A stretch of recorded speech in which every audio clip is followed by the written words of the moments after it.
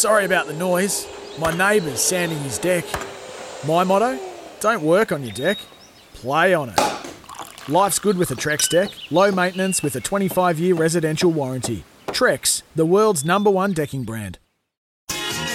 Very good morning to you and welcome along. Favourite time of the week. Your calls in a matter of moments. 1300 736 736. So much we need to get through this morning. GWS star, and he is a star, Tim Taranto is going to join us as the Giants move in to the top 8 on the back of a comeback win against the Carlton Footy Club last night. First serves Brett Phillips. Johnny Millman, as you just heard with Gibbsy in the news, he's out. So the Demon, Alex de Minaur, is carrying the can for the Aussies at the moment. Billy Reinhart from SB Nation. The Nets have appointed a former NBA MVP, in fact, a two-time, to coach them, Steve Nash. We'll get the latest on that, and also the playoffs game currently in action. Game 3 between Toronto and Boston. Scores locked at 14 apiece, 6 minutes to go in the first quarter. We're going to speak to the AFL Games record holder, Boomer Harvey, and the Gabba manager, Michael Zudans, on the grand final. So we'll get his thoughts on all of that and the preparations ramping up for the big game at the Gabba. Your calls, as I said. Carlton fans, I'm interested to talk to you this morning because anytime I say anything negative about the Carlton Footy Club, you go into absolute meltdown. I want your thoughts. I want your emotions. I want your debates this morning on just another failed season at that footy club as the Blues sit 12th with 6 wins and 8 losses this year. But it's another club that I want to start the show with, so let's get into it with this.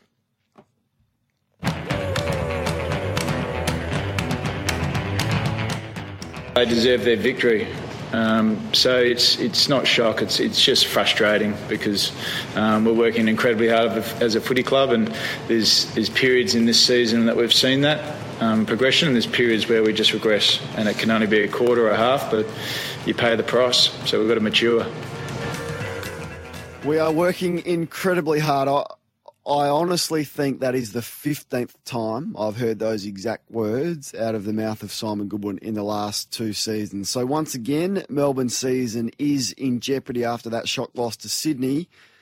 A young, rebuilding bottom 4 side who were missing 3 out of its best 6 players, Franklin, Heaney and Mills, didn't play. So just when you thought Melbourne would cruise into the finals on the back of a soft draw to finish the season, they served that up.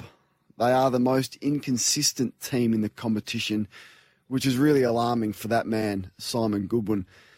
Serious questions remain over Goodwin, and they are unanswered. The D's are 12 wins and 24 losses since the prelim final in 2018, and it's fair to argue that the stunning 2018 season had little to do with Goodwin and more about the structure and legacy Paul Roos had set up over the previous 3 years. A significant review at the end of last year happened, I should have said, or took place after that season. The footy department was stocked with high-profile recruits, including expensive high-performance manager Darren Burgess and former Saints coach Alan Richardson in the role of coaching director. Mature age recruits Ed Langdon and former Giants utility Adam Tomlinson joined the club on a 4-year deal. The squad is stacked with players in their prime. Gawn, Petrarca, Oliver are all top 20 players in the league, and they don't have the injury excuses that most other teams do, with only Michael Hibbert and Luke Jackson sidelined out of their first-choice players. Despite all of this, all of the over-the-top pre-season hype, which included countless double-page spreads in the paper and a 5-part documentary series titled To Hell and Back, Melbourne are 9th on the ladder with 7 wins on the back of a loss to a bottom 4 side yesterday in which they could only manage 6 goals. And if it wasn't for Stephen May last week, the minus 16 inside 50 count would have resulted in another loss to the Saints. They averaged 63 points for the season. So back to Goody and those unanswered questions. He hasn't been able to garner any consistency and maximise the undeniable talent on the list. The skill level at times remains deplorable and has been for nearly 2 seasons. Despite admitting repeatedly that he knows what the problem is, he's been unable to fix it. Sam Wiedemann is the leading goal scorer with just 17, and even he couldn't manage to get a game earlier on in the season. Christian Petrarca led this category with only 22 last year. Imagine the frustration of playing as a forward in this side. And what about selection? The midfield is clearly unbalanced. As much as Nathan Jones is an absolute warrior and one of the most respected players to ever pull on a Melbourne jumper, he looked done halfway through last year, yet he continues to earn selection. He just doesn't gel, as we've spoken about on this show before, with Viney, Brayshaw and Oliver. They're all too similar. They get shown up on the spread if they don't win first possession. Yesterday, Oscar McDonald played as a key forward in the second half. McDonald's kicked one career goal. One. Now he's hardly going to put the fear into the life of any opposition player or coach. These examples point to those unanswered questions hovering over Goodwin. Now, fortunately for him, he has 2 seasons beyond this remaining on his contract. I doubt whether the club would extend his deal if he was out of contract this season. These fans, it's not the first time we've discussed the ever-disappointing Melbourne Footy Club on this show, but I'll give you the platform to do it again. I want your thoughts. Join in the conversation this morning, 1300 736 736, or send me a text on 0433 98 11 16.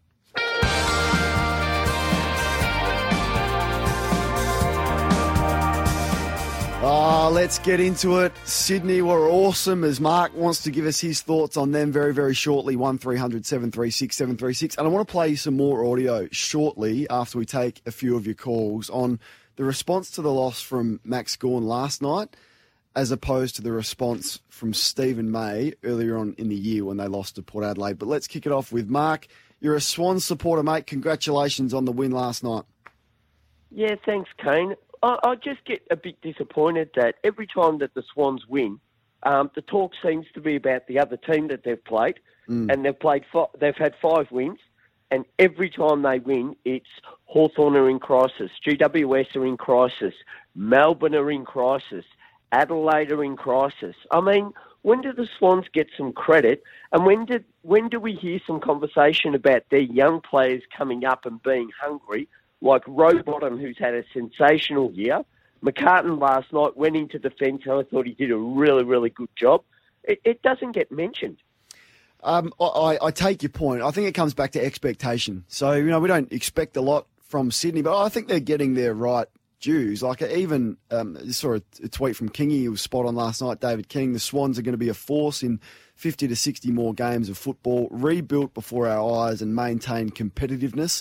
That is the model. I think John Longmire has been sort of lauded for the way that he's been able to rebuild the squad and the challenges that he's faced with a lot of key players out and some of their biggest stars to remain competitive and do what they've done. So I disagree a little bit, but I can understand that the talk is going to be about Carlton today, and when the Giants lose, it's about the Giants. But I think that comes back to expectations. We expect Melbourne to be a good side. They expect it. Otherwise, they don't trade and they don't welcome the additions that they've welcomed in without thinking that. And that's why it's a bit of a shock when they perform like they did last night. Appreciate your thoughts, though, Mark. Let's go to Dino in Elwood.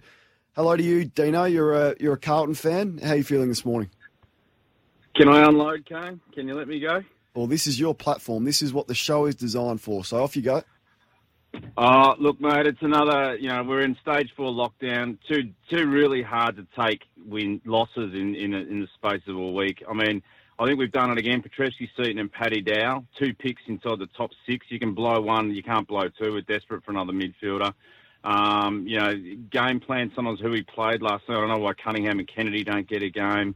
Our kicking for goal is diabolical. I love Harry. But can you answer me the Mitch McGovern quandary, Kane? I mean, I get the giggle with your opposition. He's sitting having a little laugh with Heath Shaw. The man can't get himself fit. The man's on a huge amount of money. I don't know what he earns per possession. He's given us nothing, Kane. Nothing for 2 or 3 years. I'm baffled by that decision to bring him in. I'd be paying Zach Williams that sort of money, but not Mitch McGovern in that role. I think there's 2 players if I was a Carlton fan, I'd be really frustrated. I think that's the right word. Maybe a bit more than frustrated. Maybe upset is the right word. And one of them's McGovern. I mean, the man has undeniable talent, and he's not asked to play a key forward role. He's asked to play a floating forward role, and he doesn't impact enough. You can't be playing AFL footy on 700,000 and touching the ball 6 times per game. You just can't accept that. So he's one. And the other one is Curnow. I mean, no one's spoken about Curnow. So McGovern 8 possessions last night, no score.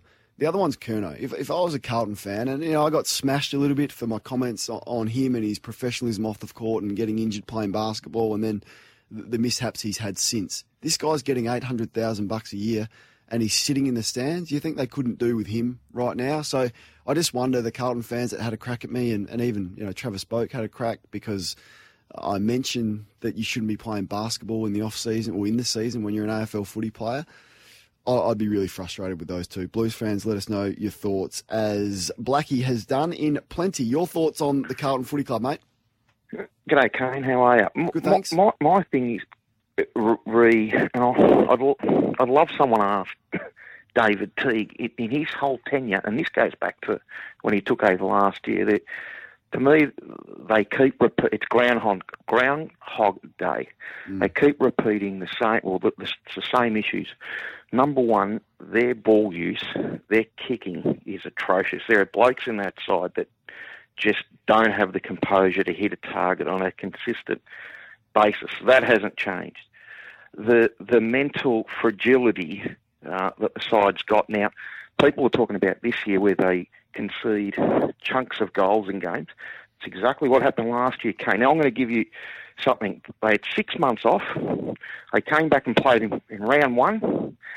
They were 9 goals in a quarter and a half down to Richmond. And Liam Jones should have kicked a goal with a minute to go to get them back to 9 points. They then have 3 months off because of COVID. They play Melbourne. In a quarter and a half, they're 6 goals down. Late in the last quarter, they hit the front.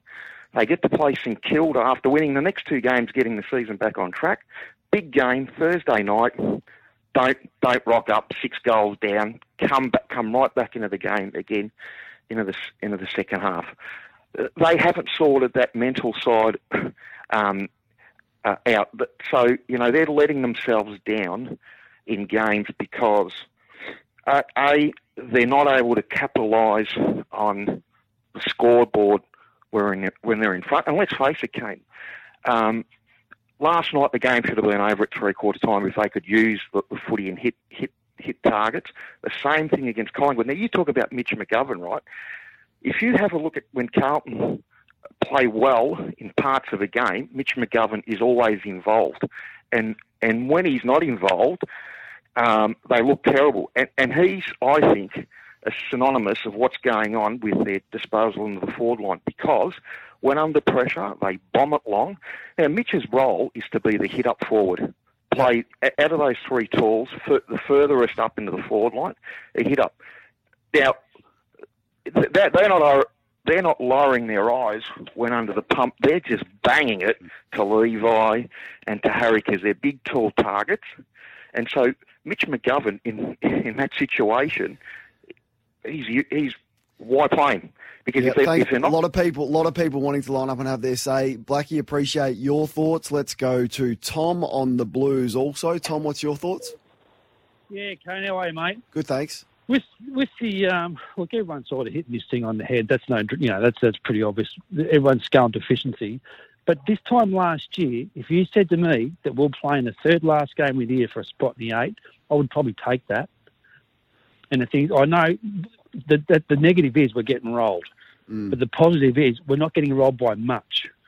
And the thing, and there's things to work at. I sat there last night, watched it. I watched Mitch McGovern go one-handed in the back half, and I saw Doherty get caught out. He was on the centre when they got a goal late. Western Sydney got a goal late. Doherty got caught sitting in the centre, cleared his head, had to run in. Where he's a swing man, he should have been sitting on that centre back line on his own. His plays down in our forward 50 or across the centre line. Those are the things they work on. Those things get changed, and it changes the whole dynamics of the game. It's good to bag them all. It's easy thing to bag people when they're down. But like I said, if we're fighting for a spot in the 8 with 3 games to go, I would take that. Good on you, Tom, and I would put that back onto the Carlton fans. Are you glass half empty or are you glass half full like Tom? So 7 wins last year. In 2019, of course, there was more games. 6 wins this year with still some really winnable games to come, including one against Adelaide. So it is an improvement. If I'm glass half full at Carlton, they have a crack for basically the whole game. I mean, there's areas where no team goes full on for the whole period, but they are definitely having a crack. There is an attitude, or there is a fragility, I think is probably the word, where when the game is there to be won, and I think it's a bit of lack of leadership as well, they're not willing to really put their foot on the throat and go. And even at three-quarter time, when you've got that lead, you could really sense the Giants were going to come back. They kicked the first two of the third quarter, and you think, same old Carlton again, and that must filter through the playing group. That's why I hate the rebuild. I hate the 20-year rebuild, because it indoctrinates a losing culture into a side, and that's really hard to break. And right now, Carlton have a losing culture that they are unable to break when they should be much better. So there's definitely some positives, Tom, and I take your point. But Blues fans, glass half full, glass half empty on this Friday morning, 1300 736 736. Let's shift back to Melbourne with Kevin. Kev, your take on the Demons? Oh, good morning, Kane. There's very few traditions left in Australian rules football, but one of the great traditions, as I see, is that Melbourne have always been rubbish. They haven't won a flag since 12 weeks after the Beatles played at Festival Hall, and they're just there for the rest of us to laugh at, and just an object of derision and parody, the whole club. And like, even when you're in traffic lights and you see someone with like Melbourne stickers on their cars, you sort of take a double take and sort of look and think, wow. I mean, they're just a Protestant joke, aren't they? I mean, let's get back to the old sectarian. Who do you support, Kev? Who's your team? Well, my club we throw them a bone every Queen's birthday, and so that's how they survive. What they should never have done all those years ago when they sacked Paul McNamee. I mean, his idea, which is better than any idea anyone's ever had at Melbourne, was to get Jonathan Brown. And he was too big for the club president back then, Jim Steins, and so they sacked Paul McNamee. I mean, Paul McNamee did not need the job, but we're going over old ground. Okay, mate, appreciate you rubbing the dirt into the Melbourne supporters this morning from a Collingwood fan. Let's sneak in Nathan, the Blues. Nath, your thoughts? Glass half full, glass half empty, which is it? Okay, how are you, mate? Good, thanks. I just think the selection is really poor. Like, I know Kennedy didn't play last night, and I think when he plays, he helps Cripps immensely. And just Cunningham didn't play as well, where he's that run that we have up half forward, and he kicks goals. And then just Lachie Plowman every week. Like, I just think every single week I look at him and he just does things that I think an AFL footballer shouldn't do. Yet he keeps getting selected every single week. And he was out of the side this week due to injury, which is out of his control. But I don't know how that happens. And then just another thing, I'll be watching Footy Classified on Monday night. I want you to put to Matthew Lloyd that maybe he could go help Harry Mackay kick goals. Because if he kicked goals last night, we win. Yeah, didn't he miss some last night? I mean, the inaccuracy from both sides. And I did see a stat, it might have been from Josh Kay, from one of the statisticians from Channel 7, about Carlton's inaccuracy in second halves this year. It is frightening. Still the most underrated thing in football is being able to kick straight. I mean, the big goal that Riccardi kicked last night, I mean, wasn't that a turning point in the game? Young kid, game number 3, contested mark, outside 50 goes bang, did not look like missing. And the lift that gives your side, whereas McKay had 3 or 4 opportunities, I reckon, from similar spots and didn't look like scoring. I did like the fact that he kept having a crack. I thought that was admirable. But, yeah, certainly I thought it cost both teams inaccuracy last night. We'll get to Cal and Dave, Jason, Jono and another Dave. Carlton and the Melbourne Footy Club dominating the agenda. What do you do with Paddy Cripps? He looks tired to me. He looks really tired. And I mentioned on Monday that I'm not sure their management of him has been the best by him, Paddy Cripps. We'll get your thoughts on that also. Get involved, 1300 736 736. Before we get to your calls, I'll just read the statement on Twitter from the Victorian government. So the 4th of September, there were 81 new cases and sadly 59 deaths. This includes 50 people in aged care who passed away in July through to August. The state and federal governments and aged care sector work together to reconcile data and update Victorian reporting related to deaths. 1300 736 736. More from Meredith Gibbs in the news very, very shortly. Cal is on the line. He wants to speak about Melbourne. Kane. You're going to have to hear me out here, brother, please. I've got a couple of points on my Ds, yeah? Yep. Point 1, the midfield, the driving force of the footy club, okay, which we have top line players in there. No denying that. Okay, we know who they are. However, they are immature. They're kids. This is their problem. They're worried about their kids. Instagram, and they're absolutely they are. As in the maturity. Right. Yes, they might be 23 and 24, and they're coming into their prime. However, they are kids. They act like absolute kids. They worry about their TikTok, their Instagram, and play FIFA all day. And it's about the culture. These guys are meant to be the driving force of our football club. You look at the great clubs over the years in their midfield, the Geelongs, the West Coast, they don't worry about that nonsense. But our guys, look what they're worried about and carrying on about. Another thing, when the going gets tough for Melbourne, we get packing. We've got a great captain in Max Gawn. He's a great player. We all know that. He's great for the club.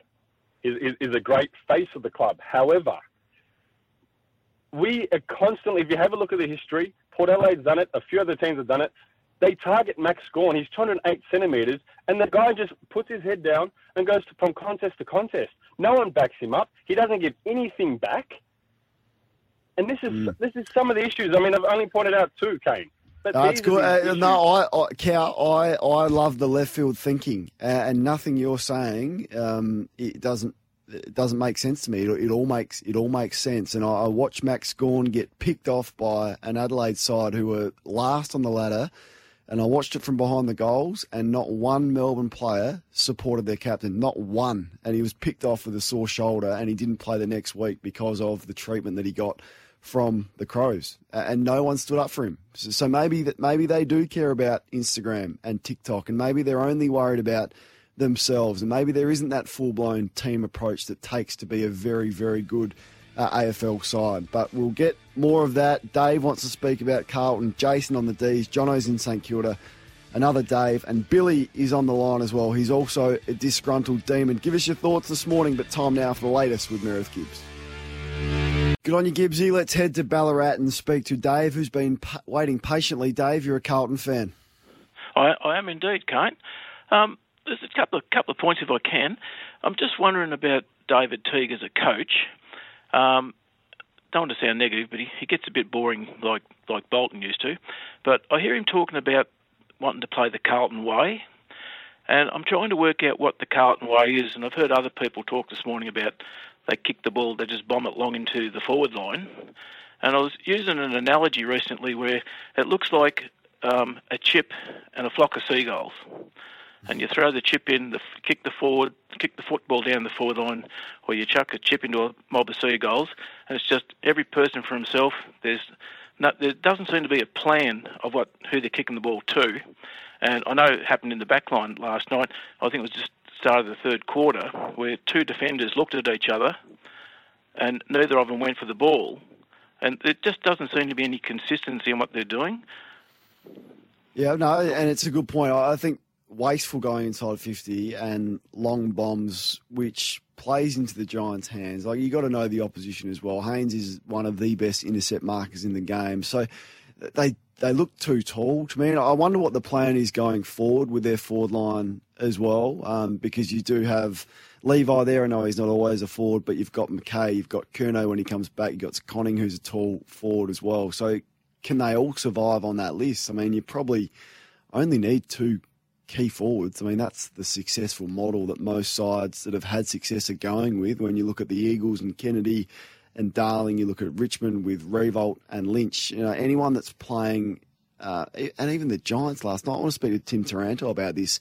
Himmelberg, Finlayson, Cameron and Riccardi in the same. Well, I mean, what on earth? How is that going to work? So they do have some decisions about their list and which key forwards they are going to prioritise going forward, because when you have tall targets, they attract the ball in the air and you just think, oh, bomb it in. They'll take care of the rest. But it was so predictable. It's a good point that you make. Jace is in Adelaide. G'day to you, Jace. G'day. I'm going to struggle to articulate this because I'm still furious about Melbourne. For the last 2 years, I've constantly blamed the players when we put up a pathetic effort. But I'm now swinging to blaming Goodwin. How a team can come out flat with a consolidation spot in the 8 on the line has just got me completely stumped. I think the days of the Melbourne Football Club having a coach who is buddy-buddy with the players and all about everyone being happy and whether you want tomato sauce or mustard on your sausage. I think there's 3 coaches that I believe the Melbourne Football Club need, either one of these guys, and people will hate me for it. It's either Ross Lyon, it's either Brad Scott, or we throw the absolute kitchen sink and the whole kitchen at Alistair Clarkson, because this group has the talent, but something's not right. Something stinks there. And I think it's rotting from the head. So I'm sorry, Goodwin. I've bloody put every bit of faith in you for 3 years now. Mate, I'm done. I've had enough. He's got 2 years to go, Jace. He's got 2 years. I don't know what coaches get paid. It's probably 1.4 million, I reckon, on a contract. It's a significant financial payout to move on with the coach and then go and target one of those 3. So it's a bit of a conundrum for the club. I can't see them making that move. I don't want to go halfway through next year. I don't think a coach is going to lose his position this year due to COVID. But I don't want to get halfway through next year and then all of a sudden we dump him. We need to dump him at the end of this year. Now, I've had enough. And there's a lot of us that have had enough, I think. Yeah, D's fans, what do you reckon? 1.4 million, that's just my guess. That's clearly not an accurate figure, but it would be around the ballpark, I reckon, for a coach. Are you happy to sign a cheque in this environment and part ways with Simon Goodwin? Let us know your thoughts. And those 3 that Jace mentioned, Brad Scott, Ross Lyon, Alistair Clarkson with the kitchen sink, are they the right men to coach the Demons going forward? Jono's in St Kilda, the Carlton Footy Club. Jono, your thoughts? Kane, thanks for taking my call. I Pleasure. listened to you and Jared on Mondays, and you're pretty critical about Carlton, and rightly so. Like, the main issue with Carlton is leadership. We have no leaders. It's all good and well to put the best player, which is Patrick Cripps, and put a C next to his name, and expect and hope plays follow him. But he's not a leader as such. He's got no nuts. Like, he's got no mongrel. That's what Carlton needs. We need. And it even starts at the top with the president, all the way through the club. It's all at sea. Like, as much as it hates me to say it, like Richmond, they were a basket case from the top down. They got that right, and look at where they are now. So Cripps fascinates me, and I think you're harsh when you say he's got no nuts, because I think he's one of the most courageous players, and he does leave it all out there week in and week out. I'd love to know what he's like out on the ground. I mean, is there any direction? Is there any Luke Hodge, boys, come along for the ride with me? I'm going to make a statement here. Is there any of Joel Selwood about him where I'm just going to do everything I can to get us back into this game? So Giants kick 2 goals in the last quarter. You can see the momentum shifting. Does Cripps go and put himself smack bang under the ruckman's hand and say, boys, I am not letting us lose this game like Joel Selwood does? And that's a big ask. Don't get me wrong. He's a young man and that's a big ask. But that's what Joel Selwood has done since he's about 20 years of age at the Geelong Footy Club. And if you want to be great and if you want to lead a big Carlton Footy Club, one of the biggest in the competition, that's what you need to do. And I don't see that yet from Patrick Cripps, as much as we all admire him and we all love the way he goes about it. I think you're right. His leadership and his development, that's where he will become great, and that's where he could be the Luke Hodge type and the Joel Selwood type. But he won't get that with a 24% win-loss record, which is what he's got at the moment. His legacy won't be that. So he needs to make some real improvements in that area of his game. It's a good point that you make. That was Jono. So let's go to... I've got a lot of Jonos on my screen at the moment. No, that was Jono. Now I've got Dave, and there's a Jono coming up next. Dave, it's your turn. Good day, mate. How are you? Good, thanks. Yeah, just with Carlton, mate. If GWS kick straight, the game's over quarter time. I don't know what games you are watching, but Carlton's still got the same problem they've always had. After all these top draft picks they've had, Jones, Curnow, Simpson, and they go recruit 35-year-old Eddie Betts. Well, Jones and Curnow can't hit a target under pressure. They've got so many players there that shouldn't be there. Where's all their draft picks? What happened to all their good players? Where are they all? Well, that was my point with Jared on Monday, and the Carlton fans didn't want to hear it, and judging by the social media feedback you get, I did question the development of the list and, Petrevski, Seaton and Dow. and Plowman and these types of players. Fisher, who I love Fisher, but you can't be playing a game of footy and touching the ball 5 times. You've got to be in his position, getting it 15, 17 times and doing what you know you can do. So where's the improvement there? So besides Wiedering and Walsh, where's the development coming through from those elite draft picks that have now been in the system for 4, 5, 6, 7 years? That has been a criticism of mine. It's a reasonable point, Dave. Let's go to another Jono who's on the Sunshine Coast. How is it up there, Jono? Oh, it's beautiful, mate. Another beautiful day. Good on you. Just bringing up, Kane, that fella from Melbourne that was pretty distraught about how things are going. Just to answer him, I love coming over and watching the teams train up here. And the biggest distinction you can see between Collingwood and St Kilda and Melbourne is the Collingwood and St Kilda boys are fierce. They're actually doing a job. The Melbourne boys, they get out of the bus and they've got stereos going, they're dancing and laughing and carrying on. And Goody's just too good a mates with him. He hasn't got the distinction of, listen, I'm the coach, and if you don't do as I say, I'm going to drop you. He hasn't got that distinction. The boys know he won't drop them. They know they're friends with him. I think he's a decent enough coach, Kane, but I don't think he's made the distinction of, listen, I'm the boss. And there needs to be that, and I've spoken about that at length on this program. The best coaches, or the ones I've seen, the ones that have had success, have a hard edge. And that's why I love Chris Fagan going nuts at halftime the other week. I hadn't seen that from him, but I thought, gee, well, there's a bit of a hard edge. I don't want to mess with him. You saw Damien Hardwick, doesn't do it often, but when he needs to, he does. You've seen Clarko do it. You've seen Ross Lyon do it. Coach of mine, Mark Williams, has that. Ken Hinkley has that hard edge. I reckon Chris Scott has it as well, as much as he rarely shows it and he's really composed. You've got to have a hard edge. And I've thought about Matthew Nicks. Is it too matey? Is Simon Goodwin too matey? Does David Teague have that hard edge? I'm yet to see it. I still reckon the best coaches tell you, and you know who's boss when the time is right. 1300 736 736. Billy's on the line. Matt, James, it's busy. The text machine is going nuts as always. Get involved and join in the conversation. It's the captain's run through until 12 o'clock today. Yeah, Billy's on the line. We are talking to the disgruntled Demons and Carlton fans this morning, and anyone else, mind you. If your team's flying, if you're a Geelong supporter, or if you've got some thoughts on the grand final or anything that's caught your attention in the world of sport, please give us a call and share your thoughts as well. But let's head to Billy, who's been patient. Hello to you, my friend. G'day, Chadley's brother. How you going? Good, thanks. Mate, I'm pretty frustrated. There's a couple of reasons. The D's, we've got no consistency, no passion, no intensity on a regular basis, but most importantly, they've got no heart for their long-suffering members and supporters. And the reason I say this, mate, is they know, living up in the bloody beautiful Gold Coast area, enjoying the sun, we're all in lockdown.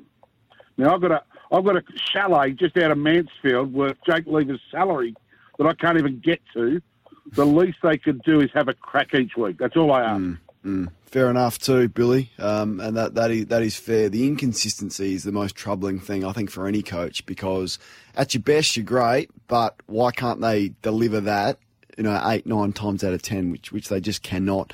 And that is an issue for Simon Goodwin and his star-studded coaching panel, who clearly believe that things were going to turn around. If you go back and watch the reruns of To Hell and Back, which was released, in the pre-season. Comical now, really. Let's go to Matt, who wants to speak about Carlton. Hello to you, Matt.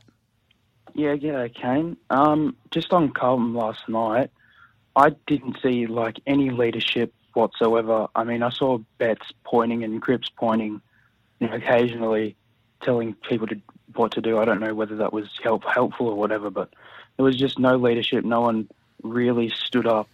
Weeders, who I think has a high AA chance, wasn't having an incredible night. So I think that hurt us a bit.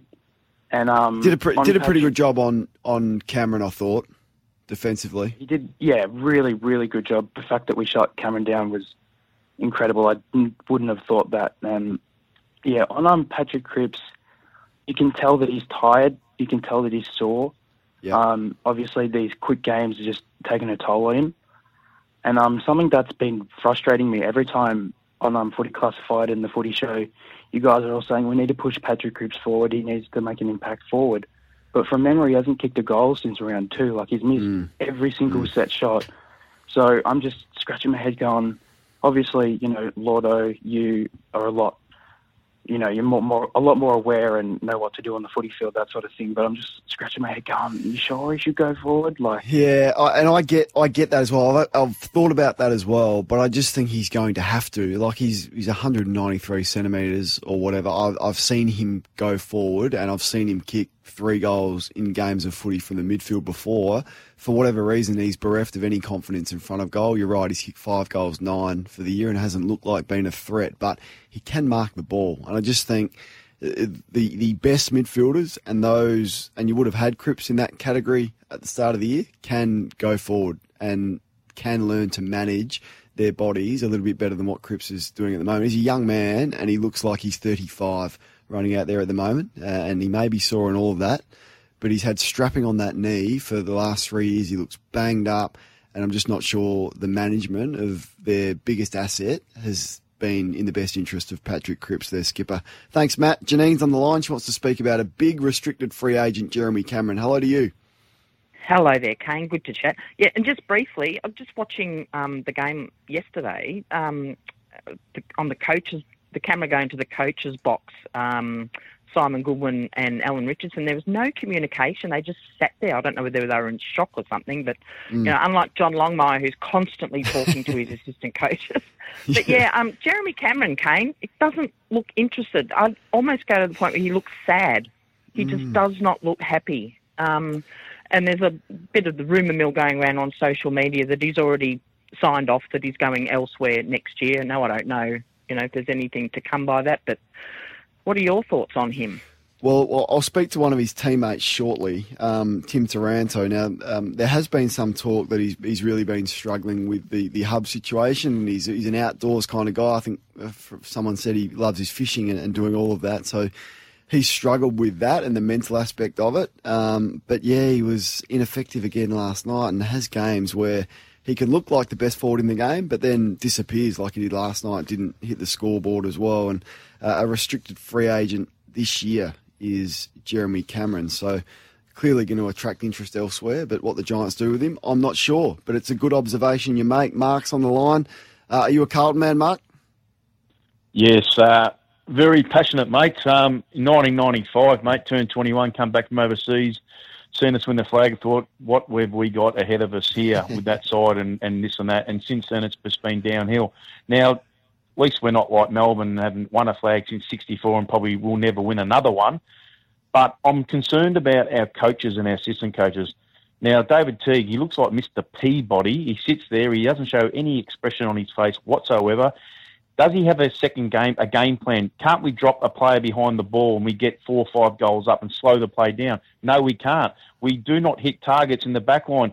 We have the 2 dumbest players I've ever seen on a AFL list who make consistent mistakes.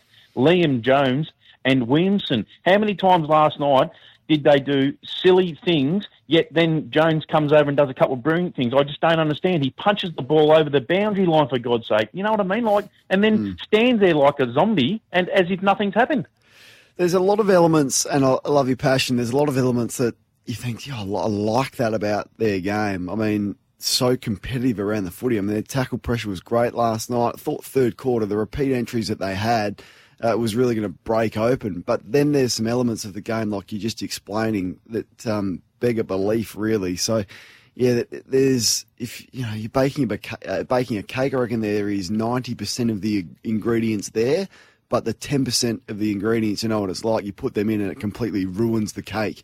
So 90% is right, 10% should be fixable, but at the moment, it hasn't been, and unfortunately, it's frustrating. We share similar thoughts. Mark won a flag at 21, and I thought, how good's this? We're going to go on to win 3 or 4 more, and this would be sensational. A little bit like you as a Carlton fan, and it didn't eventuate. So footy can be a cruel game. We'll get to Rudolph, Dom, Jay, and Tom on the other side of this. Rudolph has been waiting patiently in Doncaster. You want to speak about North Melbourne? Welcome to the show. Yes, g'day, boys. Listening to your show, you don't get many North Melbourne supporters ring up, so I thought I'd ring you. Far away. You're talking about coaches. Yep. Well, look, our coach, I think he's pretty good, but I think he needs one of the older boys like Dennis Pagan, just to help him out a bit. What do you think about that? Okay, Dennis Pagan back at North Melbourne. Yeah, Reece Shaw's under pressure. Not sure Dennis would want to do it and whether he'd be up to it. But, yeah, I do think we get rid of coaches a little bit prematurely, and there's some others when they get to a certain age seem to be cast aside. But I think they still have a lot to give. Appreciate your thoughts. We'll quickly sneak in Jay on the Blues. G'day to you, Jay. G'day, Kenny. How are you? Good, thanks. Yeah, not too bad. Look, if you look at the Carlton's year last year and what we got this year, I think everyone can admit that they're a lot better off than they were. Every start of the year, everyone was complaining that they weren't in games. They were starting 5-zip, 4-zip, weren't in Jay, games. I might just cut you off, so I get you to hang on until the other side of the news. Important information coming through in relation to coronavirus in the last 24 hours in Victoria with Meredith Gibbs. It's very good morning to you. If you are just tuning into us, it's been a busy first hour dominated by your calls and your contribution. As always, those lines remain open for the remainder of the show. 1300 736 736. A lot of disgruntled Melbourne and Carlton fans, which we have spoken to and will continue to do so right throughout the morning. Big game on tonight as well, particularly for the Collingwood Footy Club taking on Brisbane as the Pies look to consolidate their spot in the 8 before the reinforcements come back, hopefully before the end of the season. But we rudely had to cut off Jay before the very important news with Meredith Gibbs. He stuck around to make his point on Carlton. Jay, sorry about that. Continue on. That's okay. I was just saying that earlier in the year, the Blues gave up 5 4-goal leads to Richmond, Melbourne and St Kilda, and whenever they came back, the point was, well, the pressure was off. Where were they when the whips were cracking? Since that point in time, they've been in nearly every game. Yes, they haven't won them, but they've been in every game. Compare that to Melbourne last night, who pretty much gave it up within the first 2 quarters. I know which side of the fence I'd rather sit on. Now, why the leads are given up, each game has its little intricacies. Last night, they just went shallow in the last quarter and conceded what they conceded. But I'd rather be in the games with the experience of being in the games for longer, and those losses will turn into W's. And overall, I think you'll find that if they can knock off Sydney and Adelaide, which they expect to do, not a bad season with players to come back next year and another pre-season together. I think this is a half-glass full kind of scenario. Good on you, mate. Appreciate the positivity. I did enjoy Bob Murphy's comments with Bob and Andy on the fact that the time for development at the Blues is over, and he was coming from more a ruthless perspective that, look, the development phase has been there for a while now. It's time to put that into wins. So he disagrees a little bit with you, Jay, but you know, I can see the positives out of Carlton this year. They're certainly not getting blown away, and they remain competitive in every game, which is definitely a start. But last night, it was the Giants winning by 9 points. He wheels and goes for the Giants. It's not his greatest kick inside 50. It got through on an awkward bounce, though, and Taranto bounces it through. He kicks his second, and the Giants string a couple together. And he joins us right now, one of the brightest stars in the AFL and doing some very good things on the Giants side. Is our next guest, Tim Taranto. He joins us. Tim, thanks for your company. No worries, Gandhi. How you going? Well, that was hard work. Yeah, that was a tough game last night. Definitely wasn't pretty at all, but just absolutely related to get the full point. Yeah, so take us through the ebbs and flows. I said this morning, you seemed so structured earlier on in the game, but when you realise, oh, hang on a minute, we're going to have to win this, you played on some real instinct and got the game back on your terms. Was it the case of, we got to get going here, boys, we've got to actually take some risks, or take us through the mindset of the group? Yeah, well, we thought we started poor, but we had our chances and we just couldn't capitalise on it, and we were second to the ball a lot and gave away a lot of silly free kicks, so we felt like we were in the game, we couldn't finish it off. And as you said, we kind of realised, late in the third and into the fourth that, shit, we better get going here. So, yeah, we just probably kind of went for it a bit more and it paid off. It was 2-11 at half-time. Now, the modern footballer gets a little bit of criticism, or clubs do, about the lack of goal-kicking practice. Take us through how much time the forwards and I guess the mids spend on goal-kicking from week to week.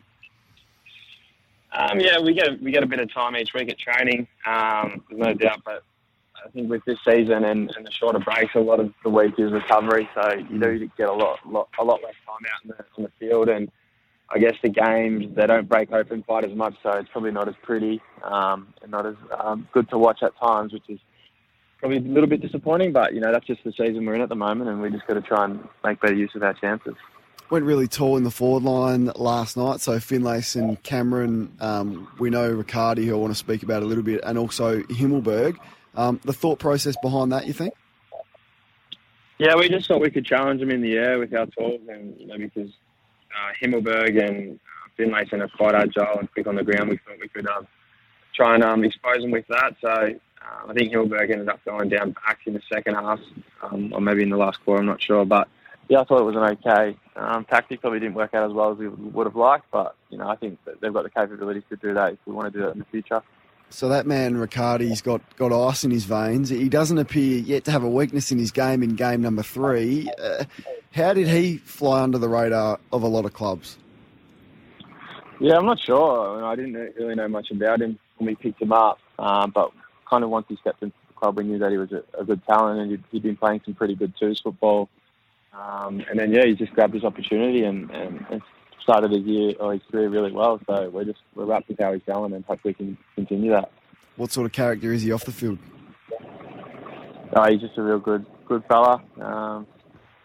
Nothing really bad to say about the bloke. He's really nice, really good fella. Oh, he's an absolute ripper. Hey, the Giants are now 8th. It's been an inconsistent year. I think that's fair. How's the coach holding up? The contract was finally announced this week. He looked frustrated in the box last night. Did he lose his temper at all with the players at any stage?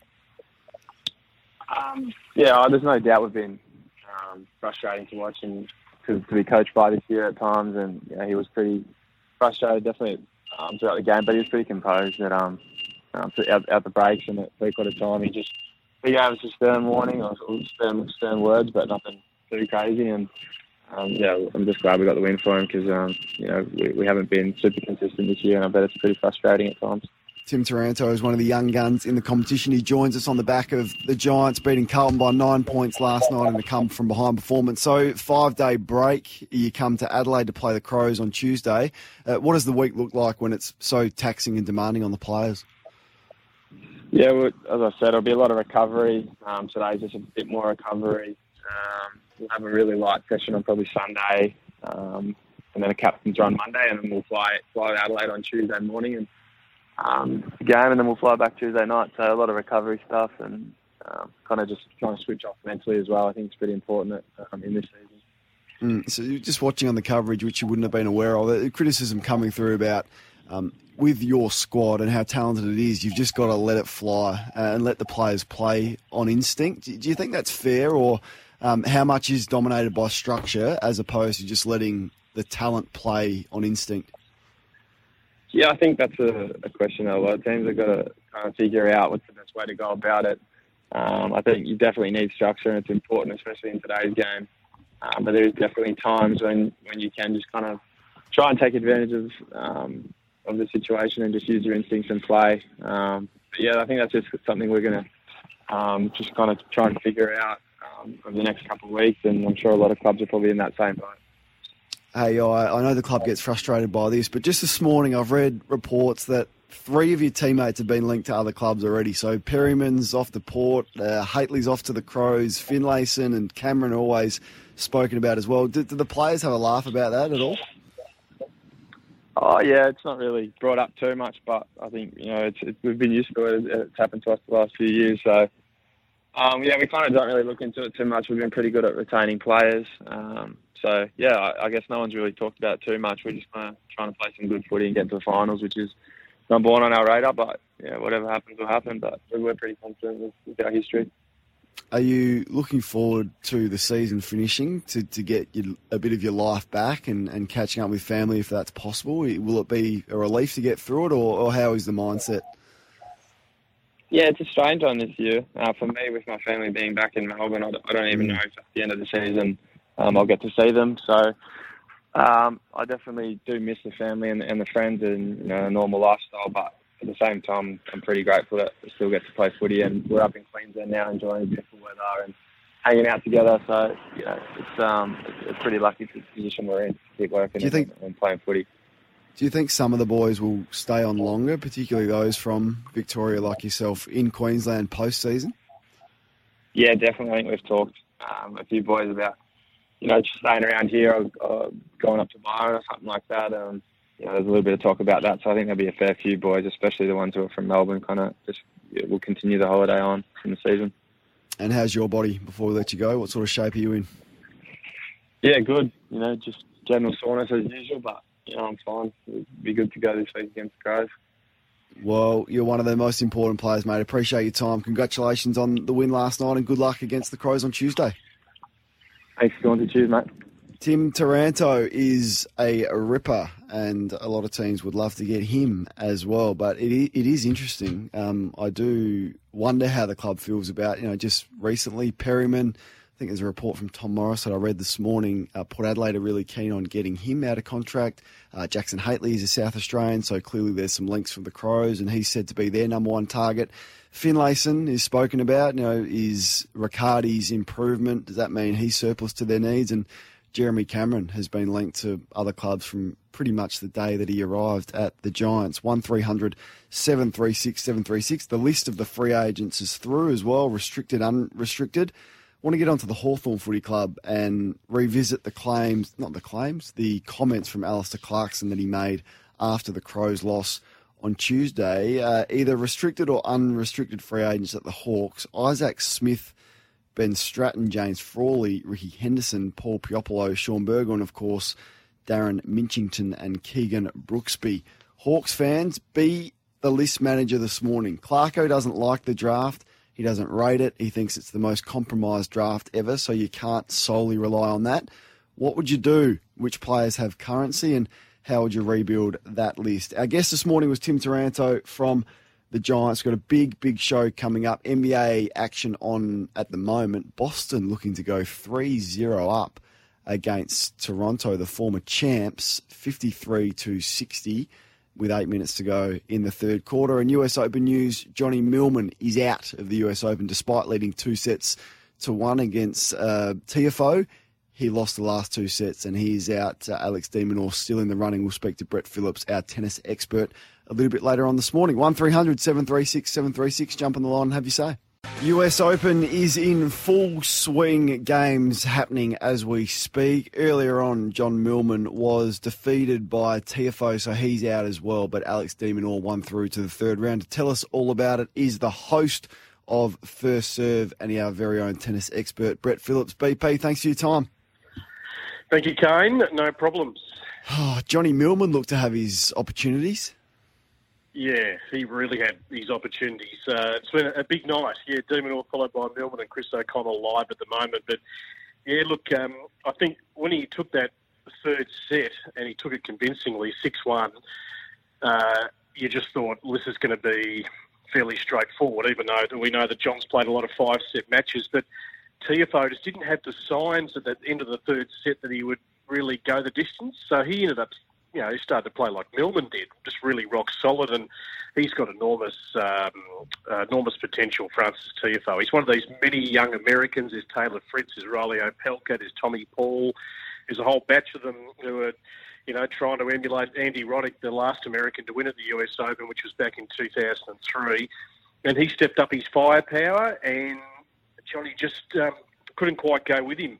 In the end, he's much younger and he probably had the slightly fresher legs. It was a pretty muggy day in New York during the daytime. There's a bit of rain coming through New York now on the outside courts, which has stopped play. But, yeah, unfortunately, didn't quite get there. In fact, if you go back to that first set, he should have won that first set, Millman, and that would have really propelled him. But he just kept the door open, losing the fourth. And TFO, he's a pretty strong young guy, big ground strokes, and he was just able to sort of out-muscle Millman in the end, which not many can do. Another Aussie in action, which you just alluded to, Christian O'Connell. Now he's down 2 sets and a break against Medvedev, the number 3 seed. But it's a fascinating story, BP. Can you fill us in and tell us about it? Yeah, look, it is a great story. We spoke a lot about Chris O'Connell on the First Serve last year because You know, you go back a few years ago, and he's about 25, 26 now, so everyone's story and journey is so different, Kane. And, you know, he was a guy battling around the challenges. I think he got to as high as 220. Then he disappeared off the scene for a little while. He had some injuries.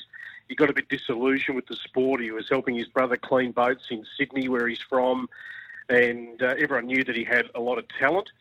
He decided to jump back on the tour, but the ITF at the start of last year actually changed all the rankings. So they were only ranking the top 750. He'd fell well out of that and officially didn't have a ranking. But last year he just started to win, and we got to about sort of March, and we thought, gee, Chris O'Connell's on a nice little streak here. He's basing himself in Europe to cut down the travel. He's playing futures. He was making final upon final. And then when the rankings were restored, around about sort of July, August last year, he crept up to the top 300 because he had just been winning. In all, he won 82 matches last year. He played like 110 singles matches, which is phenomenal. Wow. Playing on the challenges later in the year and picked up a few titles. And he played first round at the Australian Open, was pretty competitive. And he won his first, main draw Grand Slam match and first ATP match here at the US Open. So today he's up against Daniil Medvedev. I mean, he's the third seed, last year's finalist. And people would ask, what's the difference? Well, to play a guy like Medvedev, your level has to stay at its peak for a lot longer. I mean, to beat guys on the Challenger Tour and the Futures, you can. He's very good, O'Connell, but he doesn't have to maintain his level as high. This guy, Medvedev, is at another level. So it's a great experience for him, but he will pocket about 136,000 Australian. And prior to the US Open, he only made 270,000 across his whole career. So for that to maybe put into some coaching, it'll set up his travel and really allow him to play fully on the tour. So he's got a beautiful single-handed backhand, but yeah, great story to restore his career last year. Absolutely, and well told. I did see Grigor Dimitrov is out. Now he was upset. What are the other upsets that we need to be across? Yeah, well, Dimitrov, particularly having made the semis last year, he's an enigma, Grigor. He's unbelievably talented, but he played against a really tough Hungarian today, Marton Fucsovics, who is super fit, loves a battle, and he absolutely dug in to beat him in 5. It was a great effort by Fucsovics, and, there's not much in it in tennis. It's small margins. It's one loose shot. It can be a brilliant shot at the other end. So, yeah, that was a big upset. And Milos Raonic, who had made the final in Cincinnati last week before going down to Djokovic, he actually struck some good form. Big Milos, he was beaten by his fellow Canadian, Vasek Pospisil, who has been as high as 25 in the world. He's the man that, along with Novak Djokovic, is forming this sort of breakaway players association from the ATP. And he was on our show earlier this year. He's pretty outspoken, Vasek, but he can certainly play. He's had a lot of success in doubles as well. So there are a couple of the major upsets earlier today. And we should just quickly mention the Demon on the men's side. He was very good, De Minaur, earlier today. He played 2 very good sets, got out of the blocks well.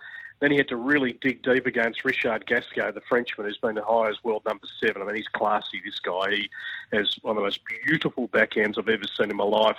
And, De Minaur had to pull out all stops, but that's what we love about Alex De Minaur. He is the ultimate competitor with a very good skill set. So he's through to play Karen Khachanov now, the world number 11. That'll be a big test. Serena on court at the moment. She leads 1 set and 3-2 in the second set. Can I ask you about Kim Clijsters? I know she was back. Did she get through? I don't think she did. No, she lost to Alexandrova. I was flicking around as you do the first couple of days. Yeah. So many matches going on, but I managed to catch the last set of that match because I hadn't seen Kim sort of live. Well, she only played a couple of matches before the whole tennis tour got hold of Kate. And no, she can still play, no doubt. I mean, she's still got the strokes and she's still got the court craft. But she is 37 years of age, and these young girls are hungry. They cover the ground pretty well. I mean, physically, these girls and the guys are so equipped more now than any other era in tennis. So, yeah, probably she just ran out of petrol tickets in the end. I think she's contemplating what she sort of does from here, whether it's full steam into this comeback or is it going to be sort of here and there. I mean, she's going to get wild cards into some of the bigger events, but Yeah, certainly the hiatus of COVID, I don't think helped her, because she'd actually got herself to a really good level physically, and then, no tennis, she goes back to being a mum of 3 kids and still training. But yeah, they're pretty tough. But she's still, still super competitive. And 9 Aussies have entered the French Open, including Ash Barty. So did that surprise you? Ash didn't want to go to the US, but she's comfortable to go to France. Yeah, no, I got the inkling a couple of weeks ago. I was having a chat to her management, and obviously it was a big decision. And look, you always want to go back and defend your title, even though the rankings won't be affected, because they put the rankings on hold for players to make those decisions on a personal basis. But yeah, look, she's obviously got some really good advice from obviously people over there in terms of the conditions, what it's going to be like. I think every player loves to go back and defend their title, and it was a magic moment for her last year. So no, I'm not totally surprised, even though that she probably does have a bit of a conservative view in terms of health and her team. Craig Tyser, her coach, has actually been holed up in Melbourne here, so they haven't been able to connect for quite some time with Ash in Brisbane and Craig down here. We know what a great combination they've become. So, yeah, the prep won't really be there. Whether she's going to enter a lead-up, we'll have to wait and see. But, yeah, I mean, the French women's draw is certainly going to look a lot stronger than what it has at the US Open. Good news, BP. Thanks very much for the update. Pleasure, Kane. Talk soon. Tune into the First Serve, as always, as well, for all the latest on the tennis. Mike's in Geelong. He wants to shift gears and speak about the Hawthorn Footy Club. G'day to you, Mike. Oh, g'day, Kane. How you going? Good, thanks. That's good. Hey, I just wanted to see what you think about with, the Hawks are probably going to get a top 3, I reckon, draft pick, where they look at splitting that up and trying to get into sort of the 10 to 15 mark and trying to get 2 in there. Yeah, I was thinking about that today. I was thinking just about what Adelaide do with pick 1, but it's essentially going to be pick 2 because they won't get the best player. And without knowing the quality of what's going to be there, and if there's 3 standout players in the draft and then it's really even after that, do you just have to take one of the 3 standouts? Or if it's really even through the first 10 to 15 and there's no definitive line on where it's split, then you probably look to do that. So Graham Wright would have the answers to that. Mike, I'd be speculating because I just haven't seen enough of the young kids playing at the moment. Tom's on the road, the Carlton Footy Club. Tom, your thoughts? Yeah, g'day, Kane. Yeah, look, I mean, I don't know what people expected from Carlton this year, but look, I'm a avid Carlton victor for the last 25 years. And, look, at the start of the year, if someone said 6 to 8 wins, I think most Carlton supporters would take that. One thing I said before in the news break, we've been into where eyeballs in every game. Yeah, look, definitely we should be able to ice the game. We should have been able to ice the game last night, but we're competitive, and I don't think we're too far off. I mean, don't forget where we came from. We had the Gardner who was always talking about green shoots that never appeared, and we came out of 5 years of drudgery with Big Malthouse. So, from where we've come from, I definitely see a lot of upside. And if you ask me, and I'd like to know what your opinion is, who's close to a premiership, us or Essendon? And I dare say it's us. If you look at our spine, you look at our big boys, we've got to go get some midfielders, mate. We've got to go get some big bodies in the midfield that have our Cripps. But the spine is good. Your thoughts? Yep. No. Well, I'll put that question out there as well. Hey, it's Kaylee Cuoco for Priceline. Ready to go to your happy place for a happy price? Well, why didn't you say so? Just download the Priceline app right now and save up to 60% on hotels. So whether it's Cousin Kevin's Kazoo Concert in Kansas City, go Kevin, or Becky's Bachelorette Bash in Bermuda, you never have to miss a trip ever again. So download the Priceline app today. Your savings are waiting. Go to your happy place for a happy price. Go to your happy price, Priceline. Closer to a premiership, I can smell a Twitter poll as well. Who is closer to a flag out of the 2 big Victorian clubs, or 2 of, Carlton or the Bombers. We'll get back to that. We'll also talk some NBA and some US sports on the other side of the news headlines with Meredith Gibbs. Yes, it is 22 minutes to 11 o'clock if you're on SENSA in Adelaide. It's 7 minutes past 10. Plenty happening in the American sport landscape. Toronto currently trailing by 1 to Boston just on three-quarter time. Billy Reinhart is from SB Nation, and he joins us to give us the latest. Billy, thanks for joining us. Thanks for having me, man. Can we start with Steve Nash? I was driving to work this morning and I heard it come across the radio. I thought, well, that's a bit of a shock. Was it a shock to you? Yeah, for sure. I don't think anyone saw Steve Nash coming. I mean, we knew about the connection that Steve Nash had to Nets general manager Sean Marks, a New Zealander, I might add.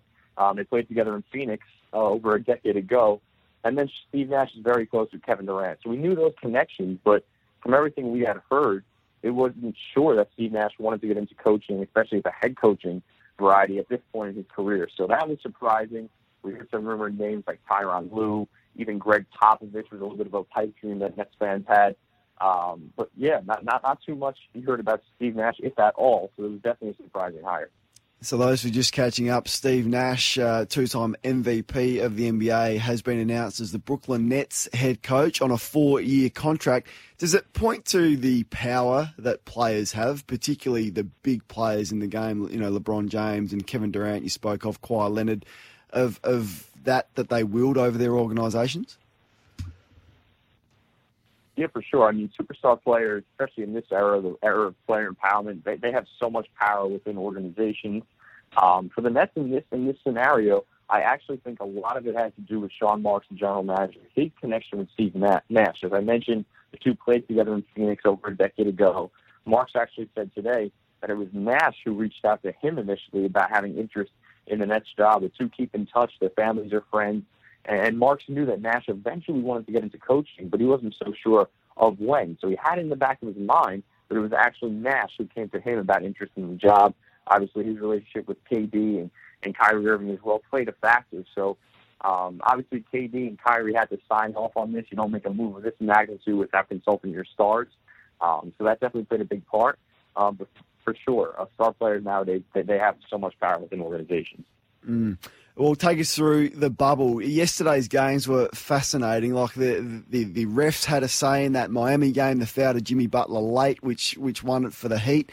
And then in the second game, Game 7 between the Rockets, and it was a bit of a grudge match, wasn't it, between OKC and Chris Paul, who used to be at the Rockets. But have you ever seen an uglier finish to 2 games of playoff basketball? I mean, both games overall were very entertaining. I will agree with you that the end of that Heat game, Heat Bucks, it was a little tough to watch. I think they had 3 questionable calls in the final minute. Obviously, the 2 foul calls and jump shots, one from Goran Dragic on Chris Middleton, the other one, Giannis fouling Jimmy Butler at the end of the game. So you never want to see games end decided by the officiating. I do think the Butler call was the right one. I'm not sure the Dragic foul they called before that was a good call, but a lot of times in this league, refs will give makeup calls. They realize they make a mistake on one end, they'll give it to you on the other end. I do think the Butler call was the right call, though. And Miami's looking good. We'd love to see that there. And then with Oklahoma City and Houston, I mean, that was another fun game, going back and forth. The storylines, obviously, Russell Westbrook, former member of the Oklahoma City Thunder. Then you have James Harden and Chris Paul facing off in a Game 7. So that was a lot of fun right there. James Harden, obviously, he had a very poor offensive game. He even admitted that post-game. But when the time was right, he stepped up there defensively, got that big block, and that was just huge for the Rockets, huge for his legacy to continue moving on to the playoffs. Billy Reinhart is from SB Nation for the latest on the NBA, including Steve Nash, somewhat surprisingly announced as head coach of the Brooklyn Nets to team up with Kyrie and Kevin Durant. So Boston are taking on the reigning champs. That's the Raptors right now. The Raptors trail 2-0. It's about even in the third term. How far can Boston go, presuming that they do get through in this best-of-7 series? Yeah, Boston's the one team I thought that could beat them in the Eastern Conference was Milwaukee. But if Milwaukee might get knocked out by Miami, they're down 2-0 in the series right now. I think they have a pretty clear path to at least the NBA Finals. I'm not sure they're going to be able to knock off either of the Los Angeles teams, the Clippers or the Lakers. I just think the experience of LeBron and Kawhi leading those two teams will be a little tough for a team that's led by such a young player like Jason Tatum, as good as he is. But in terms of the Eastern Conference, if they don't have to run into Milwaukee, I think they can beat all the other teams. You're seeing it right now. They're pretty handedly controlling the series with the Raptors. The Raptors, I believe, right now are battling back a little bit, maybe taking a slight lead, but they're doing a good job right there. I think what you're seeing with the Raptors is a little bit similar to what you're seeing with the Bucks. Both teams are kind of lacking a real primary scoring option towards the end of games and throughout games in the Raptors' case. The Bucks, obviously, Giannis hasn't proved he's that closer, capable player yet, and they can use some guard help and just a creator in the half court when the game gets down and tight towards the end of the game. And then with the Raptors, you're seeing Pascal Siakam. He doesn't look ready to take that role as the number one scoring option. Kawhi Leonard no longer there. So both teams are flawed. The Celtics are deep, led by Tatum, Jaylen Brown. Kemba Walker's having a big night tonight. So they have a lot of guys that can throw at you. They play defense. So I really like Boston's chances coming out of the East. And, of course, the Rockets are going to take on the Lakers. Lakers with a lot of height, including Anthony Davis. How will they even try to go about combating that with their small lineup? Yeah, I actually think Houston could give the Lakers a lot of difficulty because they obviously have James Harden, Russell Westbrook in the backcourt. The Lakers just don't have the guards to really match up with that. They could throw Danny Green, who's getting up there in age, Kentavious Caldwell-Pope, Alex Caruso. They have a few guys. They don't really have the guards that can match up with the explosiveness of Harden and Westbrook. So I expect those two to be able to get relatively whatever they want. They're going to end up playing JaVale McGee and Dwight Howard off the floor because they're not going to be able to match up with the smaller players of Houston. They're going to force Anthony Davis to play center, which he typically doesn't like. And then they're going to get the Rockets playing towards their style because Anthony Davis, he's so skilled, but he's typically more of a finesse big. He likes to shoot jumpers, operate more on the perimeter. The Rockets will take it. If he wants to go down in the post and try and post up on a Robert Covington or Peter Tucker the entire night, I think they'll take that trade-off there while they're shooting threes on their end. Because when you look at the Lakers, they're going to be matching up rather in size. LeBron and PJ Tucker. They're fine with that matchup. The Rockets. So I think they can surprise people. They're an uncomfortable matchup just because of their unique style. And if Harden and Westbrook can get their legs back out of them after a long series, I expect them to give the Lakers a challenge, maybe 6 or 7 games at least. And Billy, you are an NFL fan and all on track for the resumption. What is it? Must be next week. Yeah, it's starting up the first week of September, so that'll be fun too. Get a sports kind of back to normal here in the United States. Good on you, mate. Appreciate the update this morning. Thank you. Thanks for having me. Billy Reinhart from SB Nation. Start of the last quarter for that game that he speaks of. Boston leading by 4 points, 80-76. Peter is on the line. He wants to get back to the footy and speak about the Giants. What's your thoughts, Pete? And welcome to the Captain's Run. Thanks, mate. Thanks very much. Look, the Giants, the speculation about the players this year, I don't believe is any different in the speculation that seems to have happened every year with the Giants. You know, they're always talking about there's too many midfielders and there's too many forwards and there's too many that, and players want to go back to their home state. So it's just the standard crackle that goes on about the Giants and their players. So I don't believe that. If it happens, it happens. They seem to recover every year. And if it happens, it happens, it happens. You know? Yeah, they do.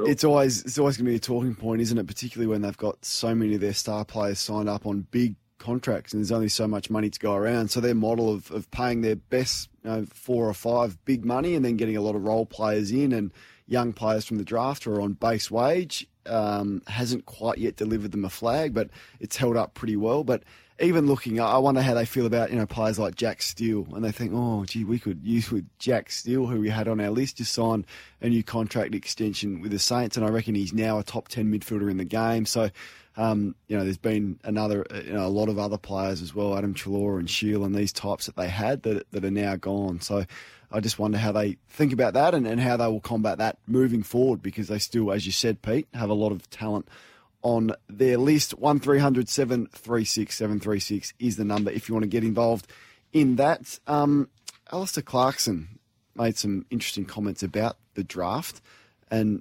Damien Barrett has gone whack this morning on afl.com.au in his regular sliding doors column. It says, if it's now well known that Clarko likes strumming a guitar, then it seems he wants offers to get the violins out for him. In 2020, he's not sooking about the umpires, it's opposition players. This week it was the draft system. which he and his club greatly personally benefited from when he first started coaching in 2004. Poor Clarko. Whilst I've been critical of Clarko this year for his comments, particularly in relation to holding the ball, and more so the AFL for bowing to the pressure of changing the rule, and that was ridiculous, I do have some. I do agree with his comments after the loss against the Crows on Tuesday that when asked about what he does with the list and how he goes about rebuilding, he says, well, how would we know? We don't even know what the salary cap is. We don't know what list sizes are. And we're into the 4th day of September. I mean, what is going on?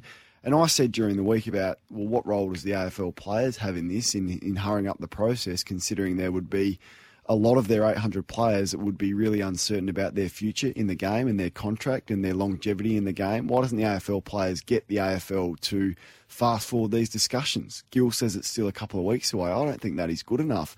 I think the AFL need to make that announcement sooner rather than later. I mean, the grand final is important and getting everyone up to the hub's important, but it's not as important as letting players know if they're going to have a job next year. I wouldn't have thought, and particularly from the AFL players' point of view. Good old Tom Brown had a crack at me for those comments on Twitter, but I think he missed the mark as well. Tony's on the line. The D's. Tone, you watched them yesterday. What'd you think? I'd rather not think, or I'd rather not talk anyway. But I went to a number of their training sessions in the lead up to their last game and then during the finals. And their training sessions were brilliant to watch. We were thinking about, my son and I, who also is a D supporter, we were thinking about going over to Perth. So what I did with my wife, we went and had a look at their training sessions prior to the Perth match, as we did the previous weeks. And I said to my son when I came home, I said, no, we're not going. I don't think they can win. I saw their training session and it looked as though that they'd already won a match. Right. Happy with themselves, you think, Tone? I saw that last night again. I'd like you to find out this stat for ourselves.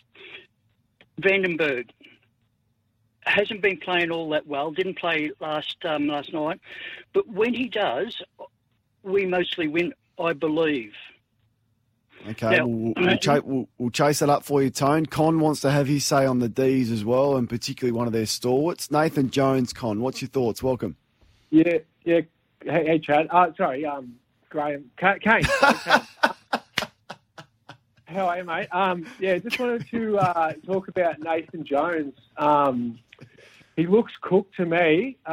He looks like he's getting around like a sort of local grade 2s player at the moment.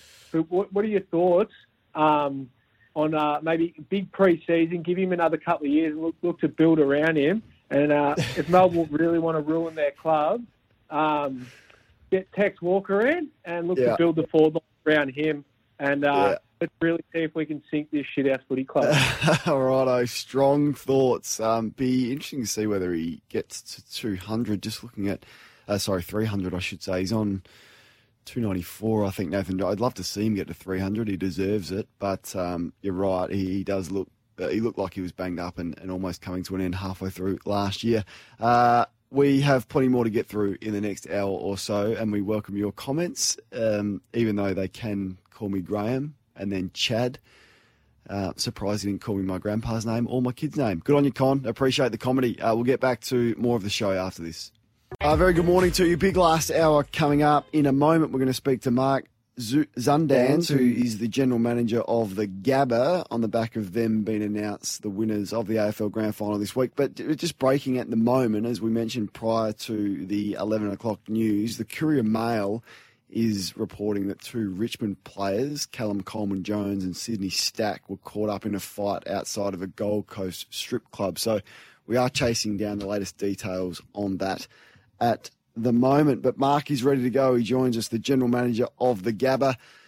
Thanks for your time, mate, and congratulations. Thank you very much, Kane. Very exciting news for us. Well, was it ever in doubt? It seemed as though it was the worst kept secret. Was that the way you thought, or was there some nervous times that either WA or South Australia may swoop? Oh, definitely nervous. I think it's one of those situations that it's not real until it's real. I think that we put a really strong case forward as the Queensland government, and we couldn't have done any more. Let's put it that way. But we were definitely chewing the fingernails to the very end. So, but yeah, elated with the outcome. How involved were you with the process? Yeah, very much involved. So there was a bid team that was put together. We've clearly had a lot of history with the AFL, not just this year, but in the past. But this year in particular, with all the non-Lions fixtures that have been played here at the Gabba, we've developed strong relationships and have a really good understanding as to sort of what floats the boat in this COVID situation. So, we had a lot of input within the bid. I think the bid was really strong, and thankfully we came away with the chocolates.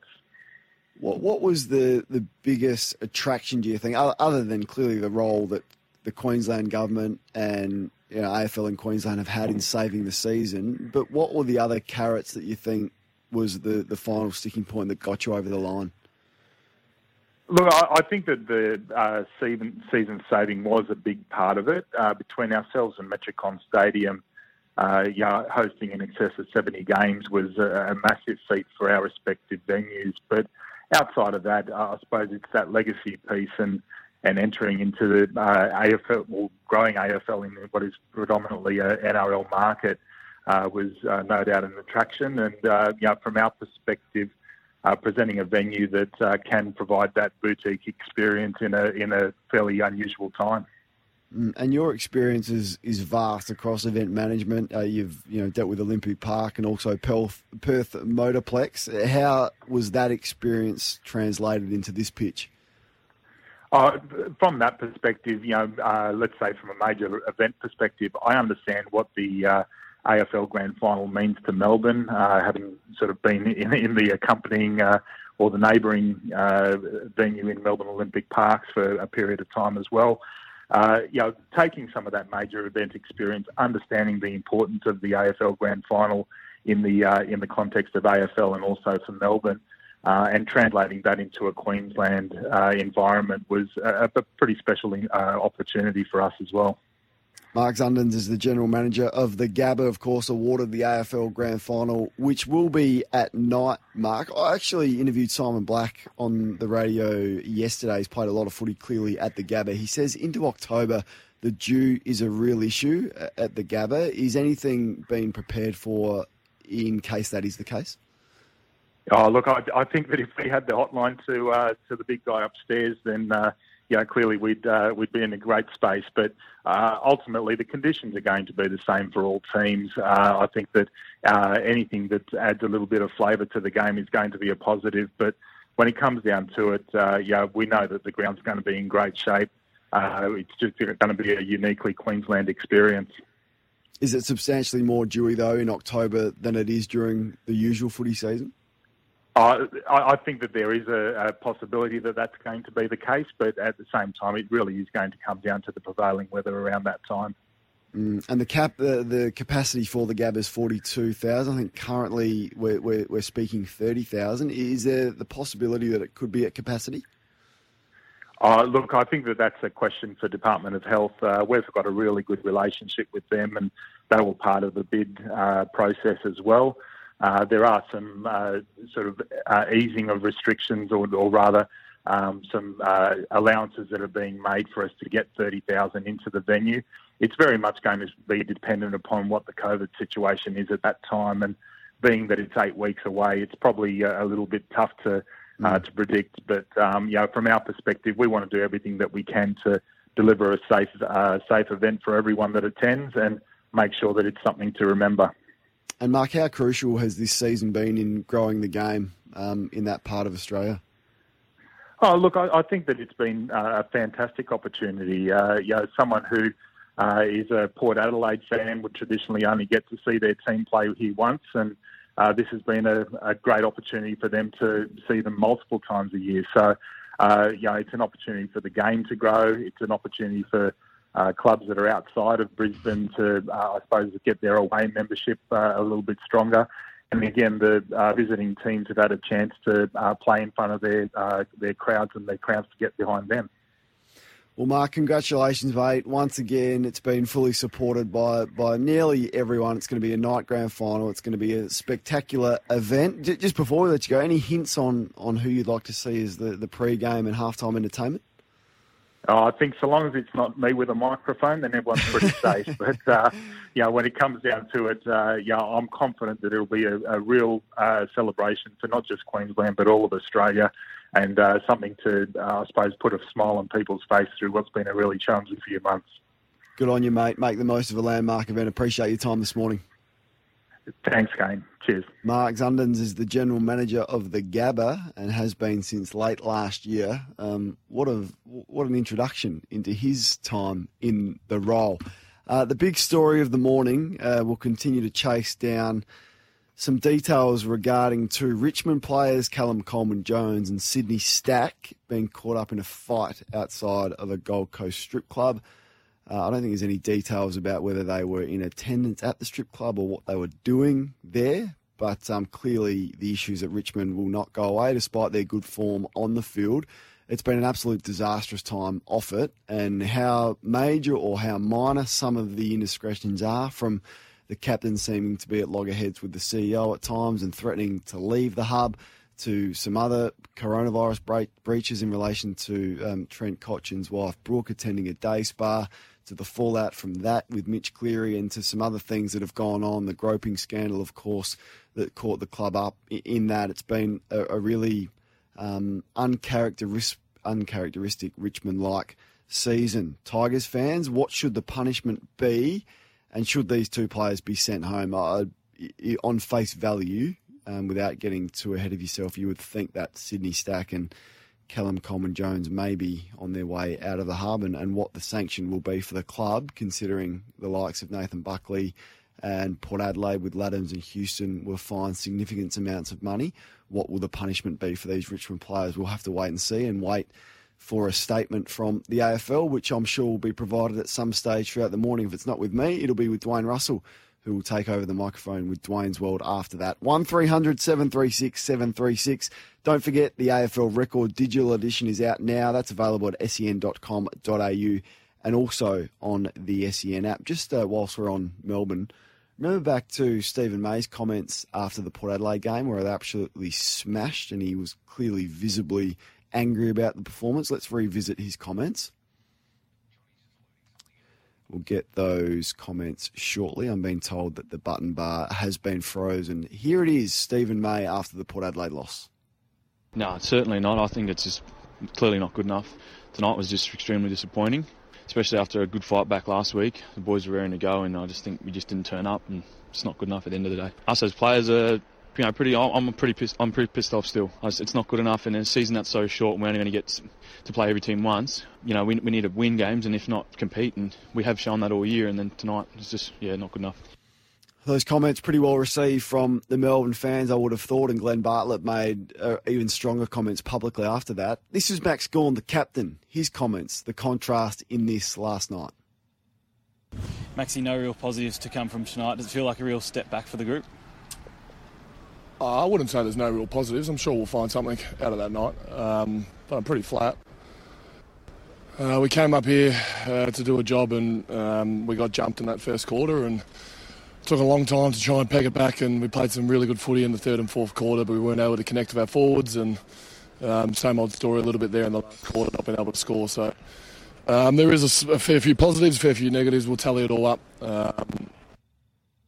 Fair few positives, fair few negatives. We'll play some great footy in the third and fourth quarter. D's fans, which comments would you rather? I think it would be the former, and that was that of Stephen May. Greg's in Torquay. You want to speak about the Bulldogs? G'day to you, Greg.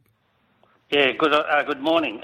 Could you tell me if Trengove could play centre-half back with the Bulldogs instead of Gardner? Yeah, he could, and I reckon even further to that, and when do they play the Bulldogs? I'll just have a look at, I'm a bit lost with this footy frenzy and when their next scheduled game is. I'd be surprised if they don't use Trengove as a backup ruckman. So they've got the bye in this round. Of course, round 16 gets underway tomorrow with Port Adelaide. The Bulldogs' next game is against the Eagles. I'll be surprised if they let Tim English and Dunkley go one out against Nat Nui. So I reckon Trengove will come in and play that backup ruck role, which he did pretty well at Port Adelaide when they had a few issues in the ruck. So surprised, Greg, he hasn't played more often in his time at the Dogs. Get involved in the show. Big 45 minutes coming up. The latest news out of Richmond and the AFL that there is a couple of players, Sydney Stack, according to the Courier Mail, who are reporting this, and Callum Coleman-Jones involved in an altercation where police were called outside a strip club on the Gold Coast. If it wasn't 2020, you wouldn't believe it. It's smack bang on 15 minutes past 11. On the craziest finish to a sporting event I think I've seen in a long time. So Toronto were down by 2 against Boston with 0.5 of a second on the clock. Not 5 seconds, 0.5 of a second. They took a timeout. They advanced the ball to the front court, and they've passed the ball over to the other side of it where OG Anunoby grabbed it and shot a 3. The ball has literally left his finger with 0.1 on the clock, and he's nailed a 3. Toronto win by 1. It was unbelievable. I'm in shock. That series is now 2-1 Boston's way, and the reigning champs are still alive. Oh boy, a lot of text coming through on this Richmond scandal as well. It appears 2 players have breached coronavirus restrictions and all sorts of restrictions, to be fair. Callum Coleman-Jones and Sydney Stack, according to the Courier Mail, were involved in an altercation outside of a strip club on the Gold Coast. Of course, players are required to live in a bubble. What restrictions they've broken, to what length, to how much the AFL are involved, we'll wait and see, but we are chasing up the details of the authors of this articles and the journalists who are at the centre of this from the Courier Mail. More details coming to hand. But for those that missed the finish to this game, have a listen to this. It's on the line, Anunoby got it off, there it goes! Did it count is the question! Yes, it counted with 0.1 of a second on the shot clock. Time now to get to the AFL Games record holder. Boomer Harvey joins us ahead of his side's game against Port Adelaide tomorrow, the only Saturday game, would you believe? Boomer, thanks for joining us. No problem, boys, anytime. What is going on at your Kangaroos this year? A little bit like the state of Victoria, isn't it? They're in a bit of, they're all over the shop at the minute. Oh, look, we've got, and I never like making excuses, but we have got a lot of injuries, and if you take the best 2 or 3 players out of any team in the competition, I think that makes a huge difference. And Ben Cunnington is probably, if not our most important player, our second most important player, and then Ben Brown, who hasn't had an amazing season by any stretch of the imagination, and he would admit that as well, but he's still a very important player for us. And, you know, we've had a few other little injuries. We've got a couple of young guys, though. There is some light at the end of the tunnel. We've got some young guys coming through in Bailey Scott, Curtis Taylor. Jai Simpkins had a terrific year. So there is a little bit of light there for the Kanga supporters, but it's been a little bit disappointing. I won't lie to you. Sitting back and watching, I'm not up there in the hub with the boys. I'm down here, so I'm just watching it as a punter like everybody else. And it has been a little bit disappointing, but that's football sometimes, isn't it, Kane? Hey, Boomer, it is. Last time we spoke to you, we spoke about your coaching development, and you said you had the fire in the belly to take it further. Yeah. How has that changed this year with, I guess, the whole industry being thrown in jeopardy? Yeah, it's really weird. And at the start of this year, we lost some senior coaches in Brendan Whitecross and Jared Rivers, who were line coaches, backline coach and forward line coach. And it just threw the finance part of it and everything else, and you could only have 25 coaches on board. It really threw everything out. So it's been a bizarre year. I don't think, excuse me, I don't think we'll ever live through anything again like this. So I know next year the soft cap will be drastically removed or lowered down to maybe $2.5 million less than what it is now, and it's just going to be hard for coaches to have a full-time position. I wasn't full-time as a coach, so I was only part-time, and I don't know where that leaves me, actually, to be quite honest with you. I'll have to wait for the group to get back to the hub, the club to go through all their structure for next year and see if I actually got a job. But I still speak to the boys. I'm not currently working in the club because I'm not in the hub, but I still ring the boys and speak to the boys as much as I can, just because I still want them to go well, and I've put a fair bit of time into them over the pre-season, and you always want to see the boys go well. What about the flow-on effect as well, Boom? I mean, your history with local footy as well has been significant, and that's clearly been thrown into chaos as well. What impact has that had with some of your teammates that you've played at local level, and I guess the mental health of some of those players who used it as an outlet? Yeah, you don't realise that snowballing effect, Kane, that you just mentioned. And local footy, even for me still now, I love watching my kids play sport and taking them and doing everything. But still, for me to get away on a Tuesday night and a Thursday night just to go training and see 40-odd blokes or 30 blokes, whoever, maybe sometimes 12, whoever turns up at local footy. But I love just getting away and doing that as well. So that's good for me. It's got to be good for a lot of other people. And you've got to remember these guys work 6 o'clock to 4 o'clock every day, and coming to the football club's a big part of what they do and who they are. So it's been a tough old year. We still do a lot of Zoom sessions where we're just chatting with the boys. Some of the boys are having a beer on a Friday night over the Zoom session, just so we can still mingle and see each other a little bit. Even though it's virtually, it's still better than nothing. So back on to North Melbourne, how have you seen the handling of Jared Polec? Because I can't understand why he's not in the team. Whilst his form hasn't been great, I don't think he's been a disaster. Can you give us any insight into why he still finds himself out of the side? Yeah, look, Kane, I'm not in the hubs, and I don't speak to Brady or I don't speak to Reece once a week or anything like that. I try to keep my distance because it's so hard me trying to give advice from Melbourne when I'm not in that hub. So I actually don't know exactly what's going on. And I think Jared's last game was fairly decent. It was against Carlton. He had 20. I think he might have even topped the possession for North Melbourne that day. So there must be something else. It mustn't be with ball in hand. It must be something else that's going on. Whether they want to look at young kids coming through. You look at someone like Jared, by all reports, he's on 650, 750 grand, something like that. It's a waste of money sitting him in the... it's not even twos anymore, is it? Because they're in a hub playing once every 3 weeks or something. So I'm not exactly sure, and I can't shed too much light on it, to be completely honest with you. Ben Brown's the other one who, whilst, as you alluded to, his form hasn't been great this year, there's not too many 60-goal-a-season forwards running around, but it may be the right time for him to look elsewhere. Do you think it could be a situation where it's a win-win for club and player to get Ben into a new environment and North get a good pick for him? Yeah, I think you've got to be a little bit careful just around trading players out, potentially, your best player in the team, because in the last 3 years, I think Ben's been probably, take out this year, he's been nearly the best forward. He's kicked consistently 60 goals every year.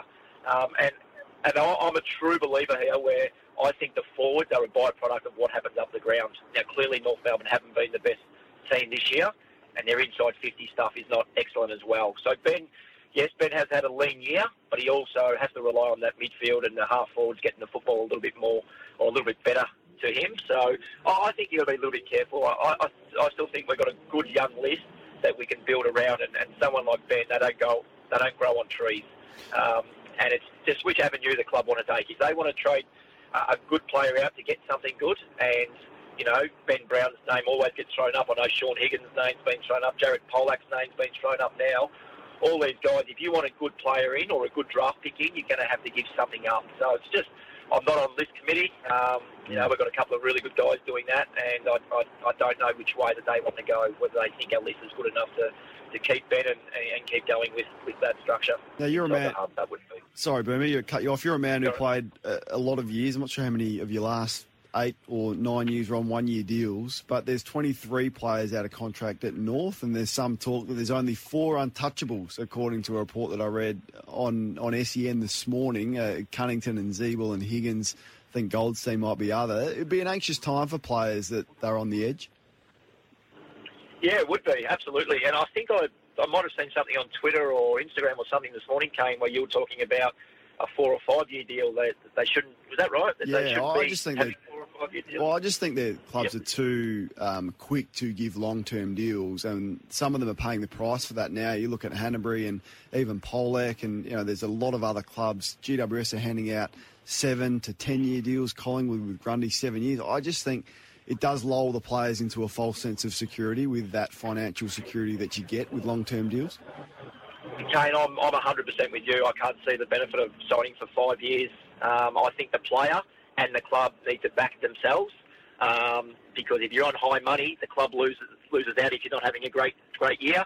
If you're on unders and you have a really good year, well, you're going to benefit the following year anyway because you're out of contract and you're going to be able to negotiate a better deal. So I'm totally with you. I think max for a player should be 3 years. I don't see why you should go any further and risk anything else. So totally agree. And I think coming back to your other question around the players on 20 or 4 untouchables and there was 17 out of contract or something. Yeah, and that's probably what I was alluding to before. A lot of players are just playing for their future, and unfortunately, it can be a good thing and it can be a bad thing. But I totally agree. I think the 1 year deal makes you play on edge, and it makes you try to think, this could be my last year. So you give absolutely everything. And I've played for 21 years, Kane, and you played for a long, long time as well. You can see some complacency creep into some young guys. If you're 22, 23, come off a decent year, and you sign a 4 year deal, it's no coincidence that those first 2 years, they seem to just plateau out a little bit, and then they come good again in their third and fourth year, last year of contract, and they get another good deal. Yep. But I totally agree. I don't see why the deal should be super long, but it does make you play on edge when you're on a 1 or 2 year contract. Boomer Sean Burgoyne sitting on 387 games. We'd love to see him get to 400 and join that elusive club, but we're just sort of waiting to see what Hawthorn will do in a situation like that. But can I ask you, the 400 club, what do you get? You actually get something? You guys catch up? Well, you don't do nothing, to be completely honest, and I'm a little bit bullish. I actually want to do something here, and I often joke because if you're in an AFL Life membership, I think that's 300 games, you get a free ticket, or you get 2 free tickets to any game of the year, plus the grand final, and you get some really good benefits. But if you're in the 400 club, nothing changes. Level up. So I feel like ringing Gil and just say, you know what, maybe it's a Lifeline car park at the MCG or something like that, because every time you go there, Etihad Stadium, they snip you $30 to go and park at Etihad Stadium. So I think, or what's it, Marvel Stadium now, I should say. So maybe it's a lifelong car park at MCG and Marvel Stadium as well. But I do need to put a phone call in there and see if we can do something different. Yeah, get KB on board, get Dustin Fletcher on board, no doubt. Yeah. Tucky will get him involved as well. Absolutely, there should be perks. Hey, Boomer, always appreciate your time, mate. Look after yourself in lockdown, and we appreciate your time this morning, as always. Nah, no worries, boys. Sorry I couldn't shed too much light. Obviously not in the hub and in great old Melbourne at the minute, Victoria, I should say. So it's riveting down here. I'm glad you guys are enjoying life back as normal back at home. Yeah, it's a big story, isn't it? You just heard from Meredith Gibbs there, the 2 players, Sydney Stack, Callum Coleman-Jones. Now, just reading on the rules, if found guilty, Richmond could be fined up to $100,000 and both players clearly would face suspensions. It would be the Tigers' second breach since the AFL introduced the strict return-to-play protocols in July. The $25,000 suspended fine handed down after Brooke Cotchins attended a day spa would need to be paid, plus a further $75,000 for a second breach. So maybe the first time in the history of AFL, a suspended fine may be upheld. We'll await more information as it comes to hand, but clearly a big story, another off-field indiscretion tabled towards the Richmond Footy Club.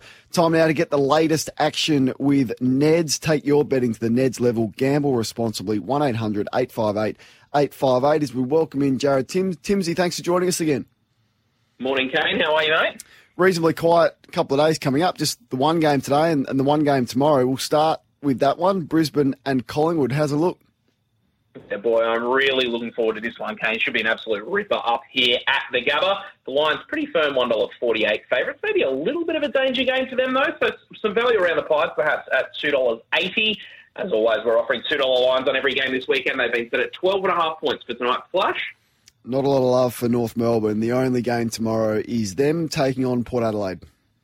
Enormous mismatch, this one. That certainly has been echoed in the market as well, Kane. It's right your own ticket for North now at $8.30. Port into very firm $1.08 favouritism.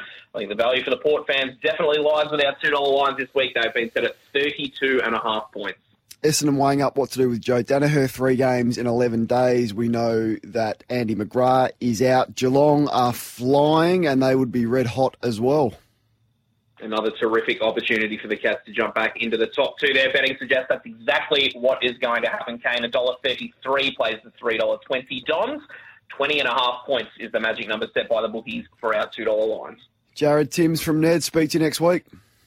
Thanks, Kane. Good luck, punters. Whatever you like to bet on, take it to the Neds level. Gamble responsibly. 1-800-858-858. Speaking of telephone numbers, give us a call if you want to play the quiz. Chad's Brothers quiz, or call me, whatever you like. It's a big one coming your way. Big prizes to give away. It's one that everyone wants to win. And breaking news developing that the big man from Geelong, who is the most successful contestant on this quiz, having won it numerous times, his identity may have been revealed on the back of some investigative work from a couple of you out there during the week who have sent me various messages on the big man. We know we love his Sammy Menegola song, but there's talk that there's an even better and more popular song and jingle that he sings. So, big man, give us a call. You've been unmasked. Get to it. Last person standing for the quiz next. And still waiting for the most successful applicant in the quiz, this guy, Johnny. Oh, we didn't get it. We're going to play his song, the Menegola song, or should we call the big man from Geelong Luke? Anyway, let's get to Leroy, because he wants to have a crack. G'day to you, Leroy. G'day, Condy. It is a US Open themed quiz today. Who did Rafa Nadal defeat in last year's men's US Open final? Novak? No, he didn't. So let's go to Nathan. G'day to you, Nath. Son of Graham, how are we? I'm good, thank you, Nath. Rafa Nadal got beaten by... Rafa Nadal defeated who in last year's US Open final? I'm going to go with Federer. It's not Federer. Kyle is on the line. G'day, Kyle. G'day, Kane. Rafa Nadal won the US Open final last year. Who'd he beat?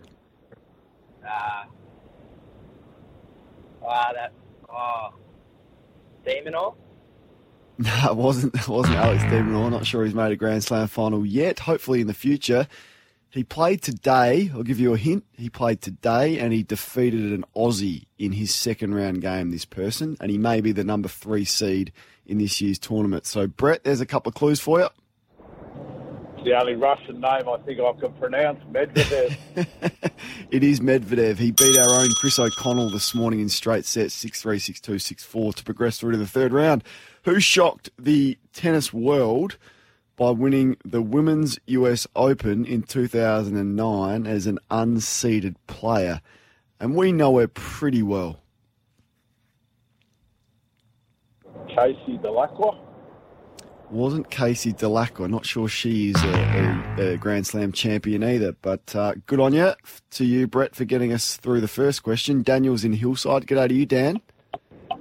How you going? Tough quiz today, really tough. Who shocked the tennis world by winning the Women's US Open in 2009? She was unseeded. We know her well for different reasons. It's not Serena. It's not Serena. Apologies to you, Daniel. So let's go to Sam. G'day, Sam. How you going, Kano? I'll give you a clue. She's got a connection to an Australian great tennis player. This lady has a connection to an Australian. She go by the nickname of Aussie Kim Clark. She goes by the nickname of Aussie Kim. She won the 2009 US Open. Question number 3. Who did Alex de Minaur defeat earlier this morning? We spoke to Brett Phillips about this moments ago. Who was his opponent in the second round? Who did he win against? Today? Yep. De Minaur, I missed earlier when you were talking to him. You got another clue? No, I don't have another clue for you because Johnny was really savage on the buzzer and I was feeling generous. Let's go to Richmond. A lot of people lining up. Get involved in Chad's Brothers quiz. Daniel is in Richmond. G'day, Dan. Okay, how you going? The Demons through to the third round. Who did he take care of today?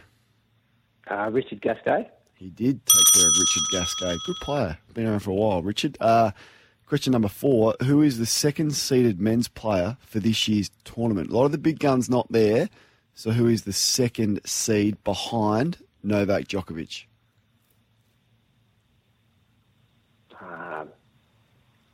No, Andy Murray.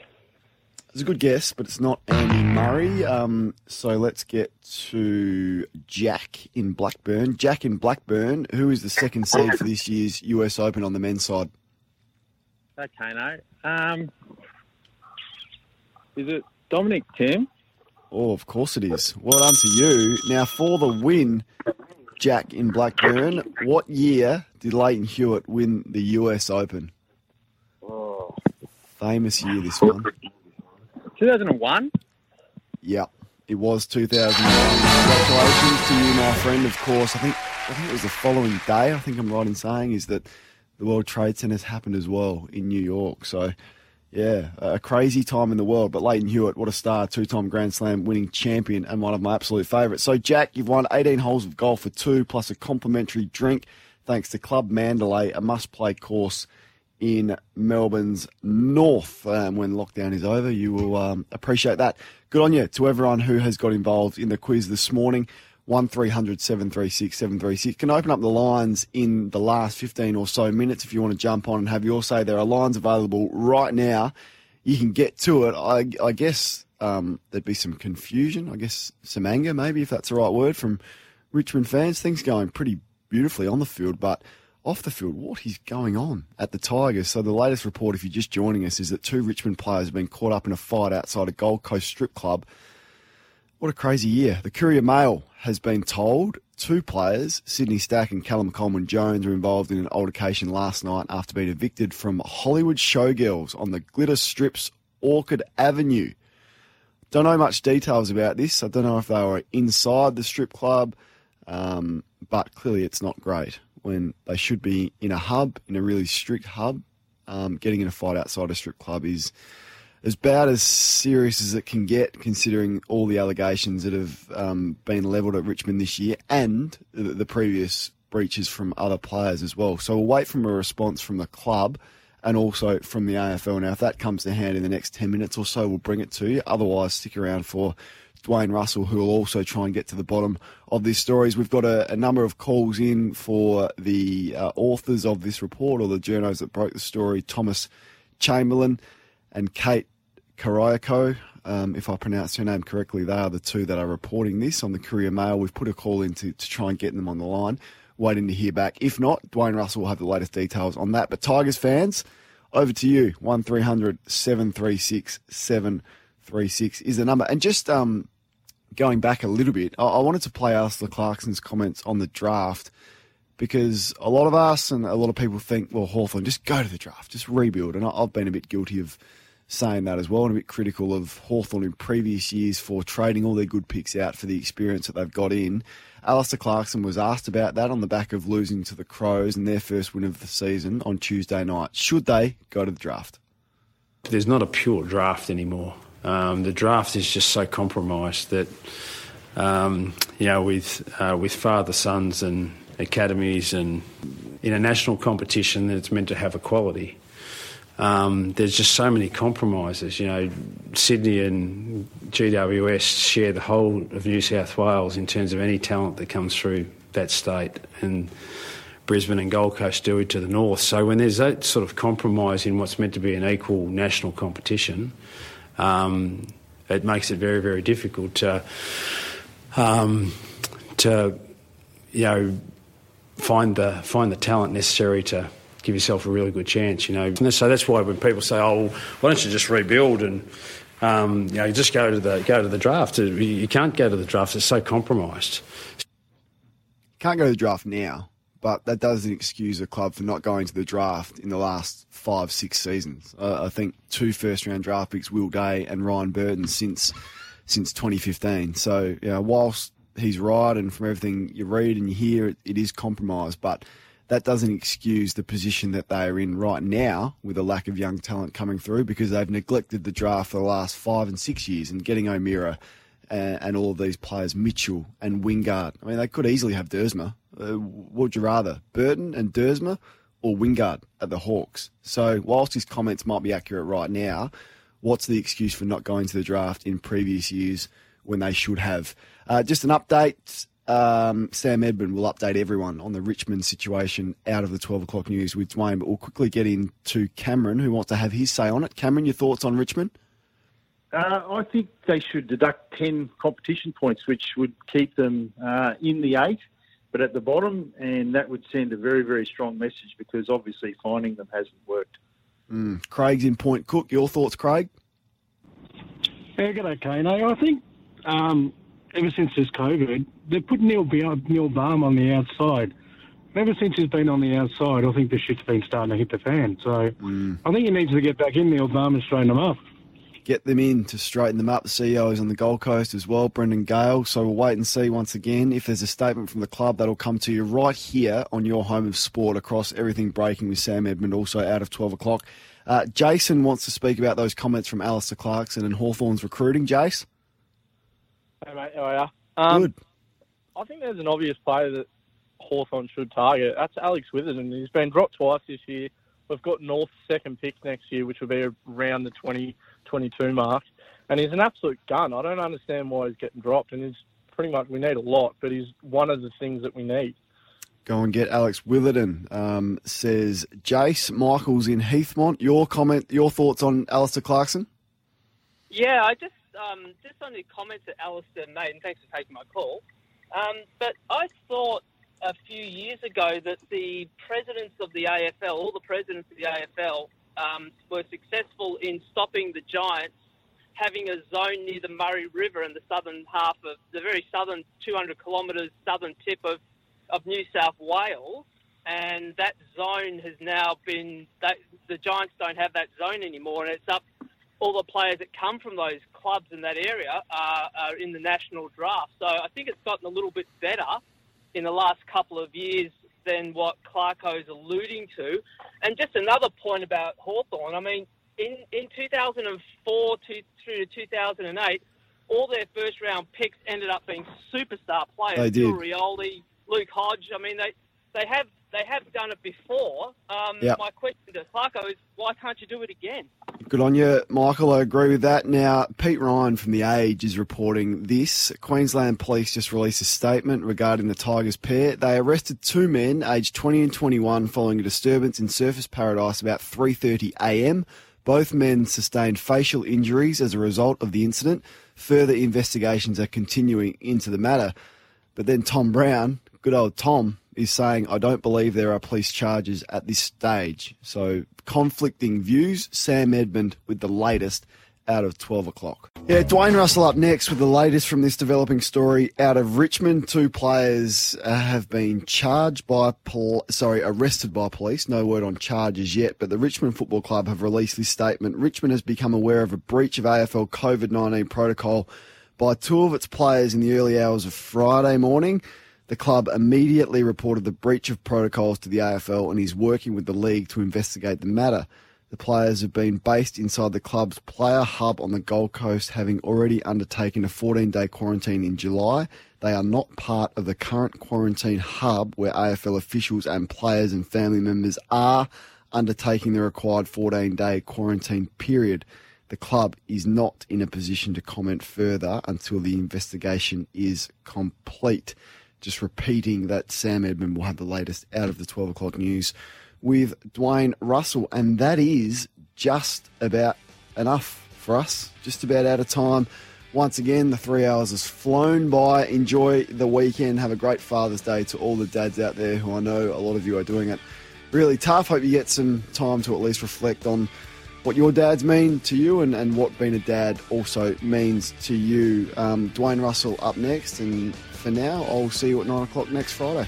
Sometimes needing new tyres can catch us by surprise. That's why Tyre Power gives you the power of Zip Pay and Zip Money. You can get what you need now, get back on the road safely and pay for it later. Terms and conditions apply. So visit tyrepower.com.au or call 13 21 91.